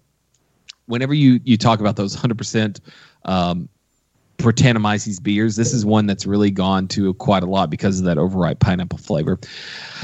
This strain is available to in White Labs WLP 645. The 3 most common ways that you'll actually see these Brett strains employed are either in a mixed culture fermentation with conditioning, while Brettanomyces itself isn't a souring agent. It's very commonly employed with the souring bacteria Lactobacillus and Pediococcus. So you can kind of combine all those together. It's really common in spontaneous fermentations. Brett conditioning Looks like sort of a barrel, bottle aged, carboy aged. There's kind of a combo of everything there.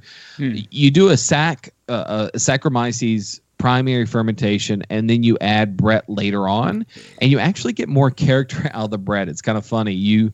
If you do a 100% Brett fermentation, you'll get very little Brett character. But if you do an all Saccharomyces fermentation and then add Brett later, you'll get some really kind of cool wild yeast flavors that come from it. This character is... What's that? I was just saying, oh, that's neat. Yeah. This character is readily understood that if you can manage a kind of a side-by-side comparison of young and old bottles of Orval, you can kind of catch that kind of flavor compound kind of aging there. If you introduce a Brett to an IPA, you can kind of get that historical Burton IPA flavor, which is more characteristic of what they probably got in India whenever you were sending those India IPAs, kind of like ATM machine. Those IPAs to India, you probably got more of a Brett conditioned IPA whenever you got down there. All Brett fermentation, a relatively new topic in the world of craft beer, refers to a 100% Brettanomyces fermentation, and it may actually be the next big thing whenever you're looking at what beers are going to be in the next few years. I put that in coming from an article that was about 3 years old. I think that's probably passed by now, but we'll see how that goes.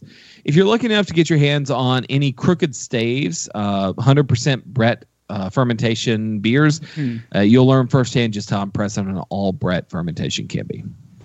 Yeah, they've got some great 100% Brett beers. All right. Well, next of our little bacterial tour we're taking, Lactobacillus. Lactobacillus is the most common and most feared beer spoilage microorganism. Belongs to the group of lactic acid bacteria, which also includes, what do we say, Pediococcus? Pediococcus. There are many species of Lactobacillus, including, I'm just going to say L. brevis, because I don't want to keep saying Lactobacillus, L. lindneri, and L. delbrueckii. Lactobacillus bacteria are gram-positive and rod-shaped. Keep it together. I'm not a child. Just a shape. They grow best in environments with a pH of about 4 to 5 and roughly a temperature of 30 degrees Celsius or 85 degrees Fahrenheit. Now, some species of Lactobacillus have a high tolerance for hop compounds and can survive under anaerobic conditions. Tenacious little buggers, I guess, is what we're trying to say.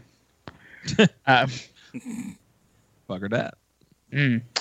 Like brewer's yeast, Lactobacillus metabolizes sugars as a main source of energy, but unlike yeast, it produces lactic acid instead of alcohol.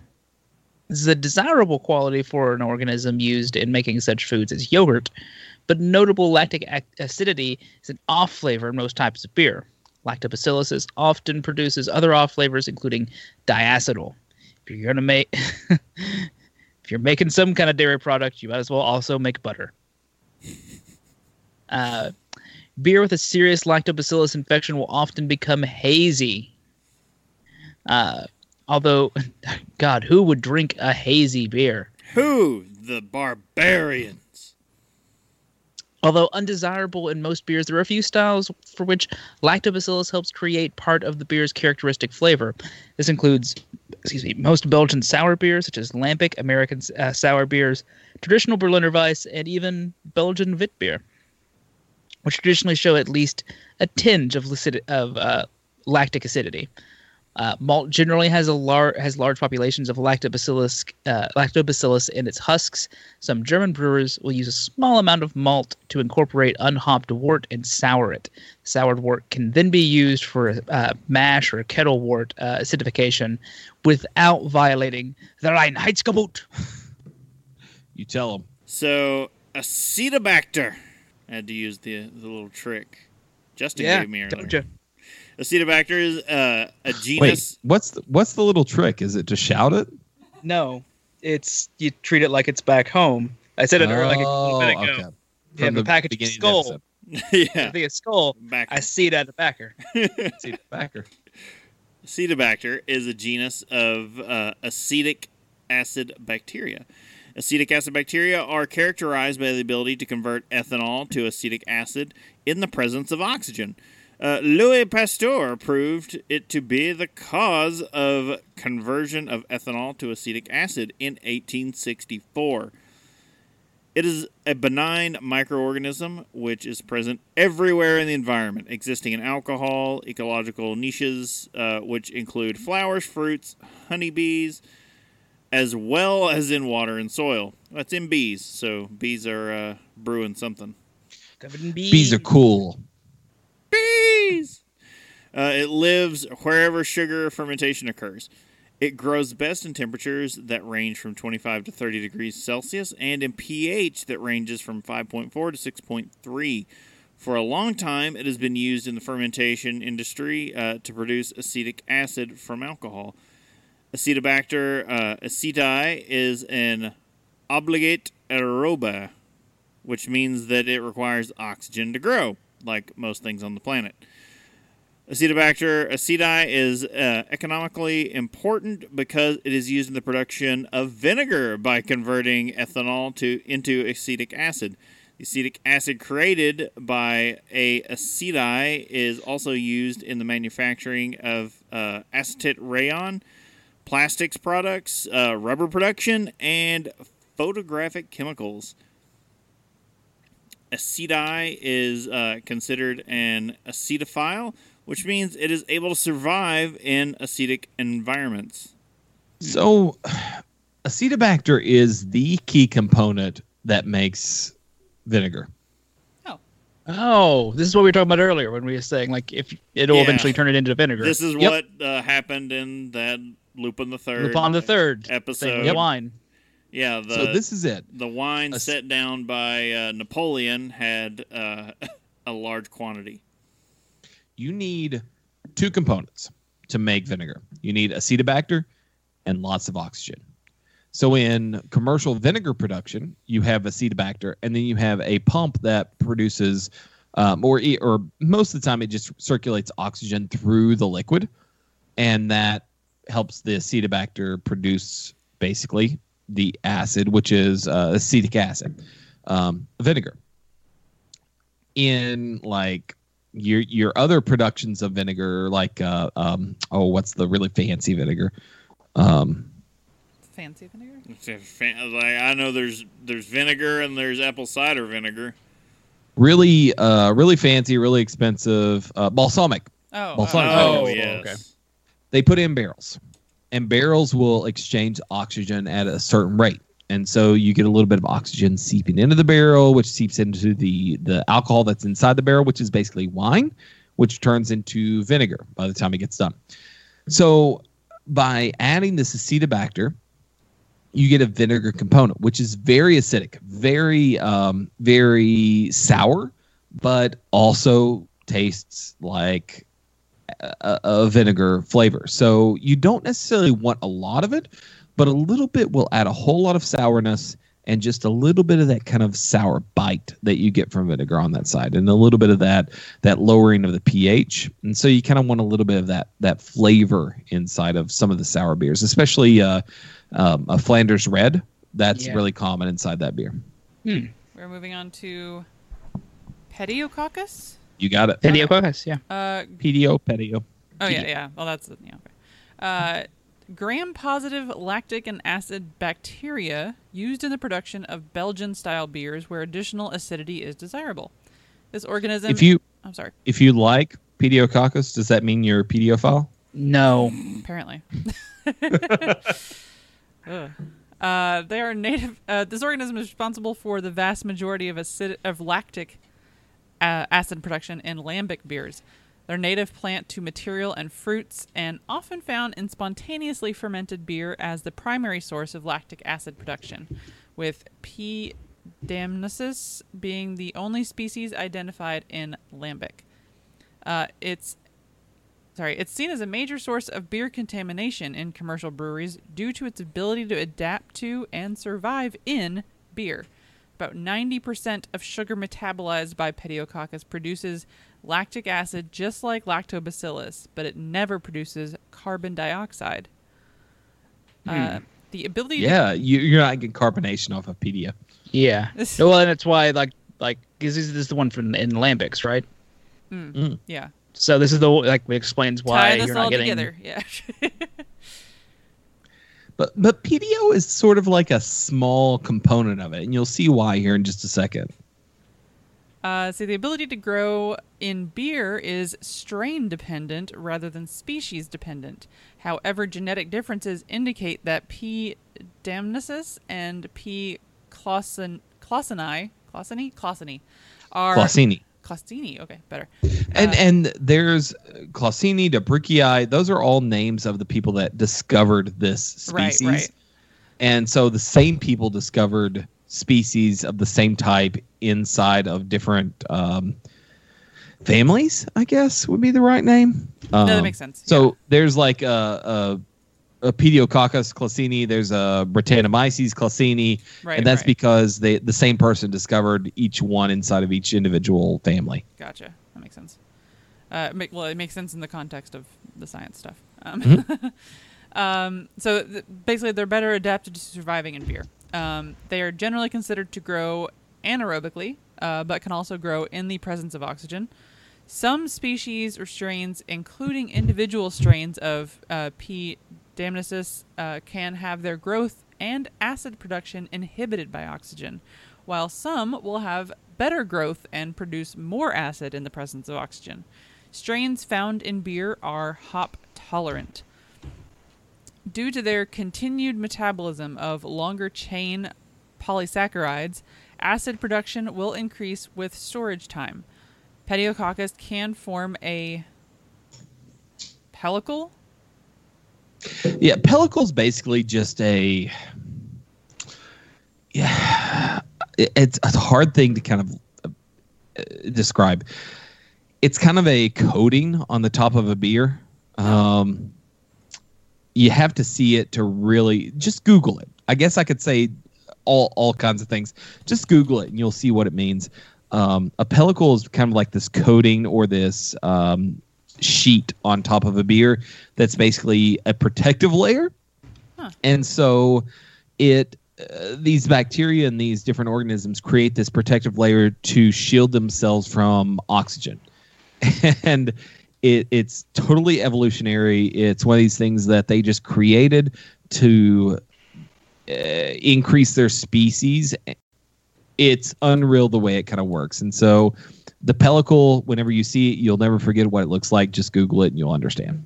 Yeah. So the definition-wise, it's used in more than just beer. The term is it's a membrane or coating on the surface of, so like beer in this instance, but also meat, fish, poultry.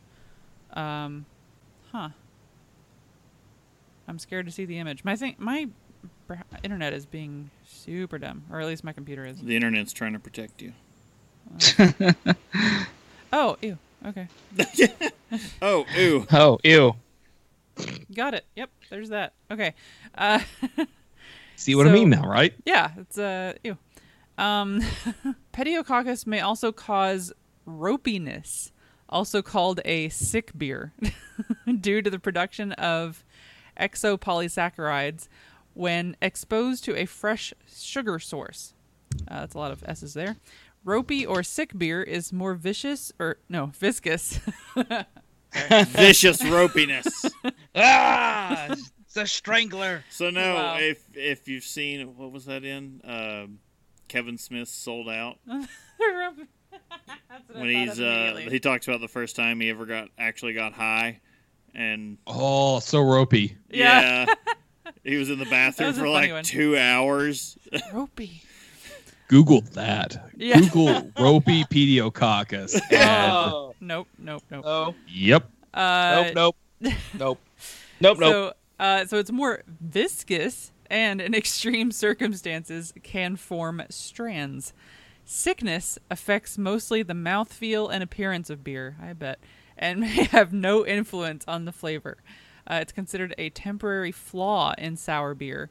Some brewers, including Vinny Chilurzo from Russian River, and some Belgian lambic producers, claim that after the ropiness goes away, generally 3 to 6 months, it produces a deeper acidity and mouthfeel and is viewed as a positive process in the production of sour beer. For other brewers, ropey beer is seen as a nuisance due to the beer needing to be aged for a longer period of time, especially when it occurs shortly after bottling. Pediococcus species can also produce diacetyl, with extended storage time. Brettanomyces can break down exopolysaccharides and diacetyl produced by Pediococcus, and the two are often used together. Quick question, not on topic, but is Vicious our new Biogas? Biogas. Yeah. No, that's a lot of deep cuts this episode. Like, really calling back. Making fun of each other? Or probably. Maybe a bit. So Enterobacter, you may have heard of the name Enterobacter before. We usually see it coming from the disease world. Most commonly E. coli, Escherichia coli, Salmonella, and the bacteria that causes meningitis, bacterial blood infections, pneumonia, and urinary tract infections. They're all based around Enterobacter. Oh, good. But don't be afraid. Is Enterobacter the middle name of Wile E. Coyote? Wile E. Enterobacter coyote. Wile Enterobacter coyote. Don't be afraid of this organism, because it is none of these bad bacteria that can survive in a sour beer. The word Enterobacter comes from the root entero, which in Greek means intestines. Oh, good. Yep. That's where this bacteria grows, and most of all, it's where you get the smell of this bacteria. Yeah, it is. Most species of Enterobacter ferment glucose into acetic and lactic acids and then produce ethyl acetate and other byproducts like dimethyl sulfide. These will produce vegetal, smoky, moldy, and even baby diaper flavors and aromas in beers. Have you guys Chris Brittany, have you had a baby diaper flavor yet? You know what that smell is? We've had some smelling ones that you can taste. Much like 1 to 2 month old young children, they are most present in 1 to 2 month old young lambics. The good news, everyone, is that they stop working altogether below 4.3 pH, so they are short-lived in sour beer fermentations, but can be responsible for some of the sour flavor, even if the aroma is undesirable. Also, like small children. Exactly. Flavor undesirable in small children. Most traditional producers of lambic seek to reduce the effects of the Enterobacter bacteria. But we had to put it in here because you're actually getting some of your sourness in a sour beer from Enterobacter. So there you go. Now, the most uncommon, I guess, form of yeast that is forming sour flavors in a sour beer is oxidative yeast, like Candida, Cryptococcus, Hansella, Cloacara. There you go. Cloaca. I knew we were going to go that direction. And Pichia.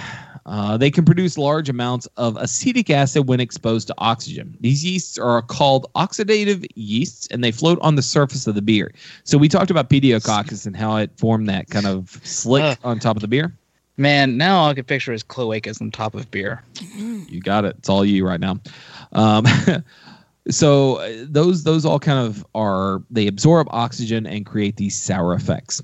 Now, Brett would actually be considered a form of oxidative yeast, but since it's such a big component in beer production, and it's so common in sour beers, it actually gets a category of its own.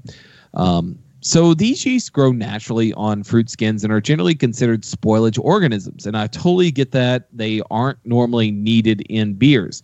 But sour beers are a little bit different. They can grow on grape skins and eventually make their way into lambics and the use of wine barrels inside of lambic production. So if you take grapes and you crush them and you put them into a wine barrel, and that wine barrel ferments into wine. And then you take that wine barrel and you move it over into beer production. You're going to bring the bacteria with it because wine barrels have so many pores in them. And so beer production takes in all these same bacterias, and then they get to sit there for a little while, and you turn them into sour beers. So with these grape skins that turn into sour beers later on, you have a kind of this contribution to the flavor of sour beers.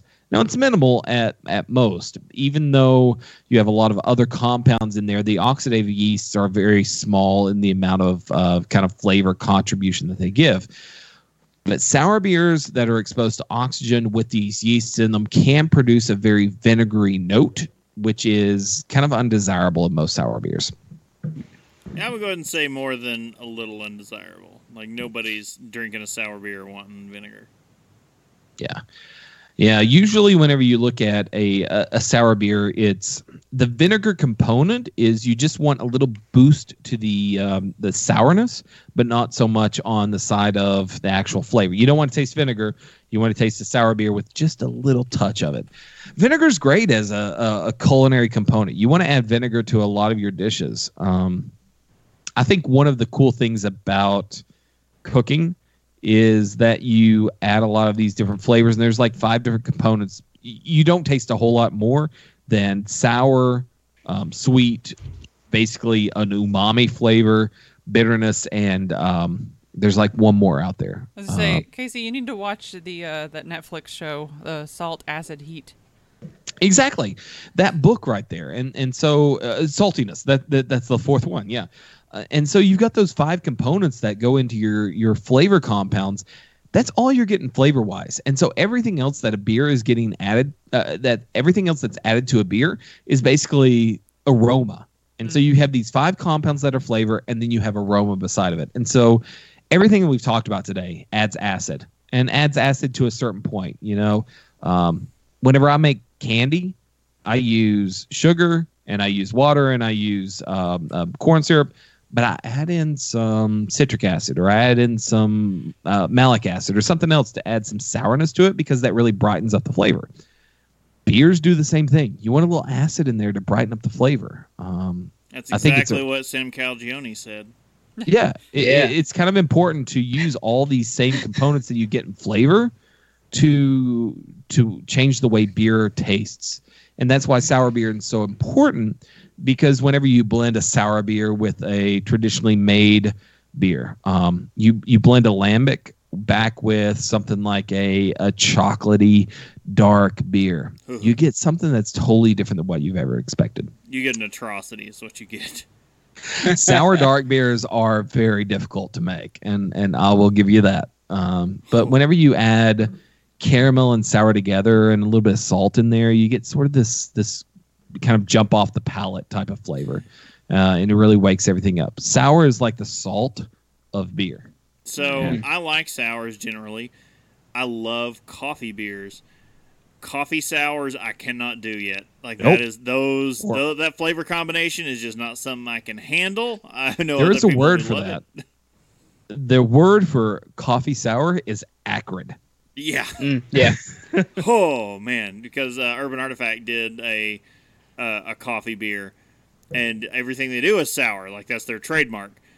And I know people who loved it. I love everything Urban does, and when I'm like, oh, they're doing a coffee beer, and then I got a 4-pack of it, and I had to just drain pour the other 3. I was just like, oh god. I just looked up what the textbook definition of acrid was, and it's angry and bitter. Yeah, that's what I would. The beer was called War Mug, so no, that described it. Today, I'm comboing a couple beers together, and one of the beers I'm comboing is a very sweet beer, and the other beer is a sour beer, and together they kind of balance each other out, and that's really what wild beers and wild ales, Brettanomyces, all those things add together. All right, well, since you're leading us into that, let's go ahead and start talking about what we're drinking. Drink with me, friend. So, the two of us are Us riding. splitting a bomber because I think my days of drinking a full bomber by myself on the show are over. Because this is even high ABV and I'm buzzing over here. I'm going down a rabbit hole because like I was trying to find this stuff about. Oh, you're not gonna find anything about this. Yeah, I was trying to do that, and then now I'm on Off Color's website. I'm like, oh, look at this. Ooh. Yeah, you got to be careful. Don't stray on that website. So we are drinking Tiny Pillows from Off Color. This is an American wild ale fermented with Tarulaspora delberica. Delbruckii? Delbruckii. Yeah, Delbruckii. And so discovered by the same guy. Oh, I just Googled Untapped's Tiny Pillows, and you're the first person that pops up, Chris. Like, I just checked in. Like personalized search, probably, yep. Yeah. It's coming in with 5.2% ABV, only 10 IBUs. Beer Advocate score is only 3.77 out of 5, and it only had like 4 ratings. So not a lot of people have gotten to rate this one yet. I think it's a rather new one from Off Color. It's probably hard to find. I hadn't seen it before. I don't think they have it listed on their website. They don't. There's no real description I can give you. But Off Color is really great about telling you everything that's in it on their labels. So I can tell you the gravity is 11.4. The malts they used are Pils, Flaked Wheat, and Vienna. Hops were Columbia. And then they tell you the secret ingredient, which was that yeast. They tell you the secret ingredient. Is it a secret then? No. Oh yeah, they list that on a lot of their stuff. Yeah. Also, this isn't related at all. On Off Color's site, gives rabbit hole. They have a beer called Blueberries Feel Pain. And I really want to try it. Look, a lot of their labels and beer names are like acid trips. It's like it's some of my favorite art. trips. Yeah, but Tiny Pillows, I really liked it. It's really crisp, clean, a little citrusy. It's funny that you say clean. Tastes clean. I don't know. Well, I would assume like that would for me that seems like it would say not funky. Like this is not big on the funk side. Wait, let me just say this. Do we like Beer Advocate? Yes, you're thinking of Great Beers, the one we don't like. Great Beers we don't like. Cool. Clean in an effervescent So, sense. given what this is and the yeast involved, and they don't have this on their website, and I've never seen it before, this probably needed to sit. I could go grab another bottle and tuck it away for 8 months, and then we could pop it and see what if it has brought the funk. But right now, it has not brought the funk. Yeah. The first review on Beer Advocate actually says wild, but a nicely tamed wild. And I think that's kind of funny because they know that it's a wild beer, but like you said, it's kind of a clean wild beer. Yeah. I didn't really care for it. But you drank it all. I didn't hate it's not that it's bad, but nothing I wouldn't reach for it again, you know? I don't know. I would maybe want to get another bottle of this and tuck it away and see if it funks up. It's definitely not my favorite off-color beer I've had, though. Oh, no. That's for freaking sure. I don't have some of my favorite off-color beer in the fridge yet. That's the coffee version of what I've got in the fridge. But I've got some of their stout hanging out in the fridge. But seriously, though, their art is some of the... Like, I'm scrolling through the website now, like, because I'm a horrible person. I just keep going. Yep. Their art is, like, the best thing. Also, did you read the description of the barrel bear? No. Before? Because, first of all, that label's amazing. The Bear label is one of their best. It's one of the few commercial available examples of a sati. And it's a bear, and they have, like, pixelated and blurred out its genitals. Well, and then, so in the barrel bear, he's wearing a barrel, obviously, because he's naked. It says, our house sati, bear, rested in MGP rye whiskey barrels for 11 months.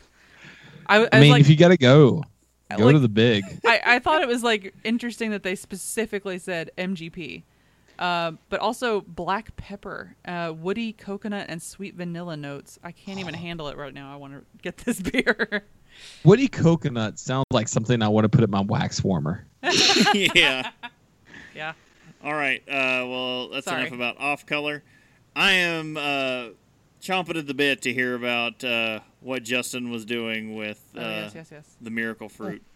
Okay, well, I went out to go buy beer today, and I wasn't sure which sour to buy. Eventually, I saw that on the shelf was Lolita from Goose Island, and it's from 2015. So it's been there a while. Been there a while. I wasn't sure if it's just been sitting out on the shelf that whole time, or what the hell could have been happening with this bottle this whole time. But I decided, let's try it. Maybe if it's been out in the light this whole time, maybe it's oxidized, and I can get some weird bad flavors out of it, and see if it's just been treated right. And then halfway through the episode, I decided, you know what? Let's crack into this miracle fruit and see what happens to these sours. So I've got two different, very distinct impressions. Now, normally, and also the miracle fruit's wearing off now, so I can starting to taste everything again. I was halfway past Covington whenever the miracle fruit wore off. Oh God, the peppers! I was half past Covcath when the miracle fruit wore off. But yeah, no. Normally, it's very tart. It's got some acidity to it. I'm getting like little bit of like an orange or a citrusy kind of flavor in it, but it's pairing with that acidic stuff of it. It's also I say orange. It may just be like some kind of like fruit, but they say it was a wild ale fermented in wine barrels with raspberries, bright fruit aroma, and notes of oak with dry tart finish. That sounds just fine. Yep. And it's actually been pretty good. It's multiple years old, so there was no head when I poured this thing. It's like, oop, yep, yeah. That like you had like a little bit, and then it just immediately went away. It was allowed to funk up really nice. But yeah, it's actually sour, but in like in a light kind of way, if that makes sense. Like it's not like super heavy, and you're like, oh God. You don't get that horrible back of your throat puckering feeling, like that sharp. Not so much. It's kind of like, it's like raspberries, I guess, is the flavor I'm getting out of it. Then after I had a glass of it, I took some miracle fruit. You do. It tasted like a cherry pixie stick. What? Yes. Like it was That's just awesome. all sugar. Okay. That's super sweet. Like it was just pure sweet, but it was like just pure fruit, like sweetness. I was like not even pure fruit, but like literally cherry pixie stick. I was like, oh God. So okay, what is the miracle fruit supposed to do again? Takes sour and turns it to like basically just turns Okay. it sweet, or Gotcha. it takes like a bitter and will make it. It blocks. opposite. Okay. It blocks and opens up different taste receptors on your tongue. Yeah. So everything's gonna Yep. taste crazy. Okay. Yeah. So what sweetness is in there is all I'm getting. So all the sour was gone, and you're just like, holy crap! It literally the first drink I had was like I just opened up a whole pixie stick and dumped it on my tongue. Wow. So we're taking these to Drinktacular, and we're gonna do a sample at some point. I don't even care if we record it. All right, Casey, you've been on an adventure. Oh, by the way, it's 7.8% ABV and it's a beer advocate score of 4.11. I was too distracted by the miracle fruit. Also, Yeah. Guinness tastes just like chocolate. Okay, you gotta have miracle fruit to drink Guinness. Given. I'm okay with that. Casey, what's been your crazy trip? All right. So let's talk a little bit. Number one, Gather Lawfully. round, children. lawfully, and 2015 lawfully. So Beers are the Been- same age. been sitting in my closet for a while. Hmm. But I did not realize this until I started doing some research. Lawfully, since like 2009, has been pasteurized. What? Oh. Yeah. So Lawfully hasn't been able to change a whole lot in the bottle since 2009. Wow, and that was considered one of the like a beer that you needed to buy and let it sit and let it mature. Exactly. Ooh, So the You've been scandal. wasting it all this time. it's been sitting over here, and it's been sitting in like not cold storage, but like 50 to 60 degree storage, like unheated closet. storage. But I also pulled out a new Glarus. I pulled out the Serendipity ale brewed with apples, cranberries, and cherries. And I combined them together. Casey, why? I know, right? He's a madman. He's gone drunk with alcohol. Let's go back to the Lawfully, and let's just talk about Lawfully by itself. When you look at New Belgium's sour program consists of 2 sour beers, and they combine them to make most of everything that they make. Oscar and Felix. Bob, where do Oscar and Felix come from? Those are the odd couple. That's right. If I have a cultural reference, I always go to Bob for that. So, Yeah. Oscar and Felix are the odd couple. Oscar is the dark beer. Felix is the light beer. Oscar was the slovenly sports writer. Felix was the uptight neat freak. Yep. So Oscar is what Lawfully is. So Lawfully has always been just the Oscar side of things. Now, everything else that New Belgium makes is a combo pretty much of Oscar or Felix combined. Now, if you bring them together, Oscar has a grain bill of pale malts, Munich malts, Carapils, Caramel 80, and chocolate malt. So it's kind of a dark malt, and it's actually brewed very similarly to a like an old Bruin, something like that. Felix, on the other hand, is coming together with a pale wheat, Caramel 80, Carapils, and oats, and it's what's in their Le Terroir brew. So whenever you look at these 2 beers, they take them and they put them in all their fooders, and the organisms that are in those fooders act on them. Those organisms that are in the fooders can be pretty much anything. Literally, whenever they were putting them together, they took not only commercial pitches of various different bacteria, but they also took various different bottles of like Cantillon and various different sour beers that are traditionally great and mix them in there. So they were basically saying, okay, just mix together and make a really great sour beer. So he did this. So you got Lawfully on the dark side. And then today I actually added in New Glarus, which is not a sour beer, but it's a Wisconsin ale brewed with apples, cranberries, and cherries, which means it's a fruited ale that's very sweet. So I add very sweet to very sour. They balance each other out, and they make an amazing beer that I was really surprised at what kind of flavor I got out of it. So let's say this. Sweet balances sour. Mm-hmm. And if you can combine a really sour beer with a really sweet beer, you're going to find something that you really like. My favorite way to do this, and let me put this out there so people can kind of experiment with it. Petrus has a kind of like a pale ale that's a sour pale ale that's just basically pure sour. Combine that with something that's really sweet and really fruity. New Glarus has the Serendipity, but if you can find something sweet and fruity somewhere else, then go for it. Combine those 2 together, and you're going to find something that really balances out. And I think that you'll really find something fun and something different, and it's going to be a totally different change from where you've tasted before. Cool. I want to try that more. I've not done it enough. Yeah, Petrus Pale Ale. I don't know what it is. It's not even a Flanders red. It's just kind of just a straight sour base.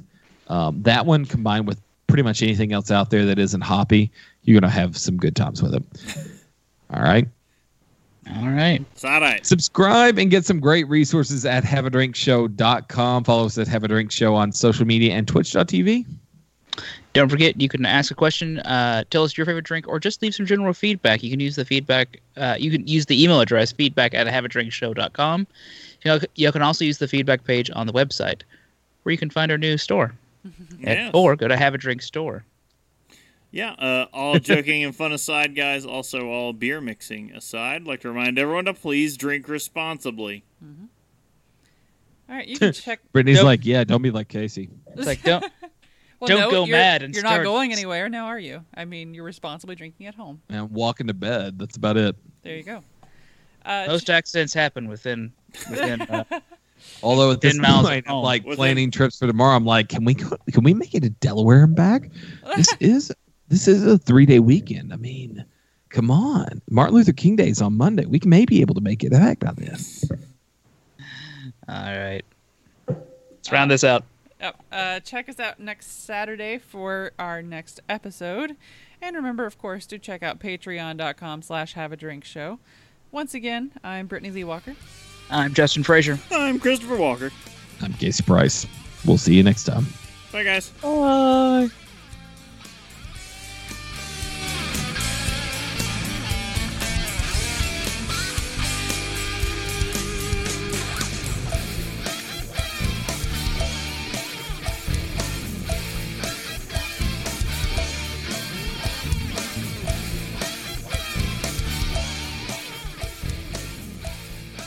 Diamond Club hopes you have enjoyed this program.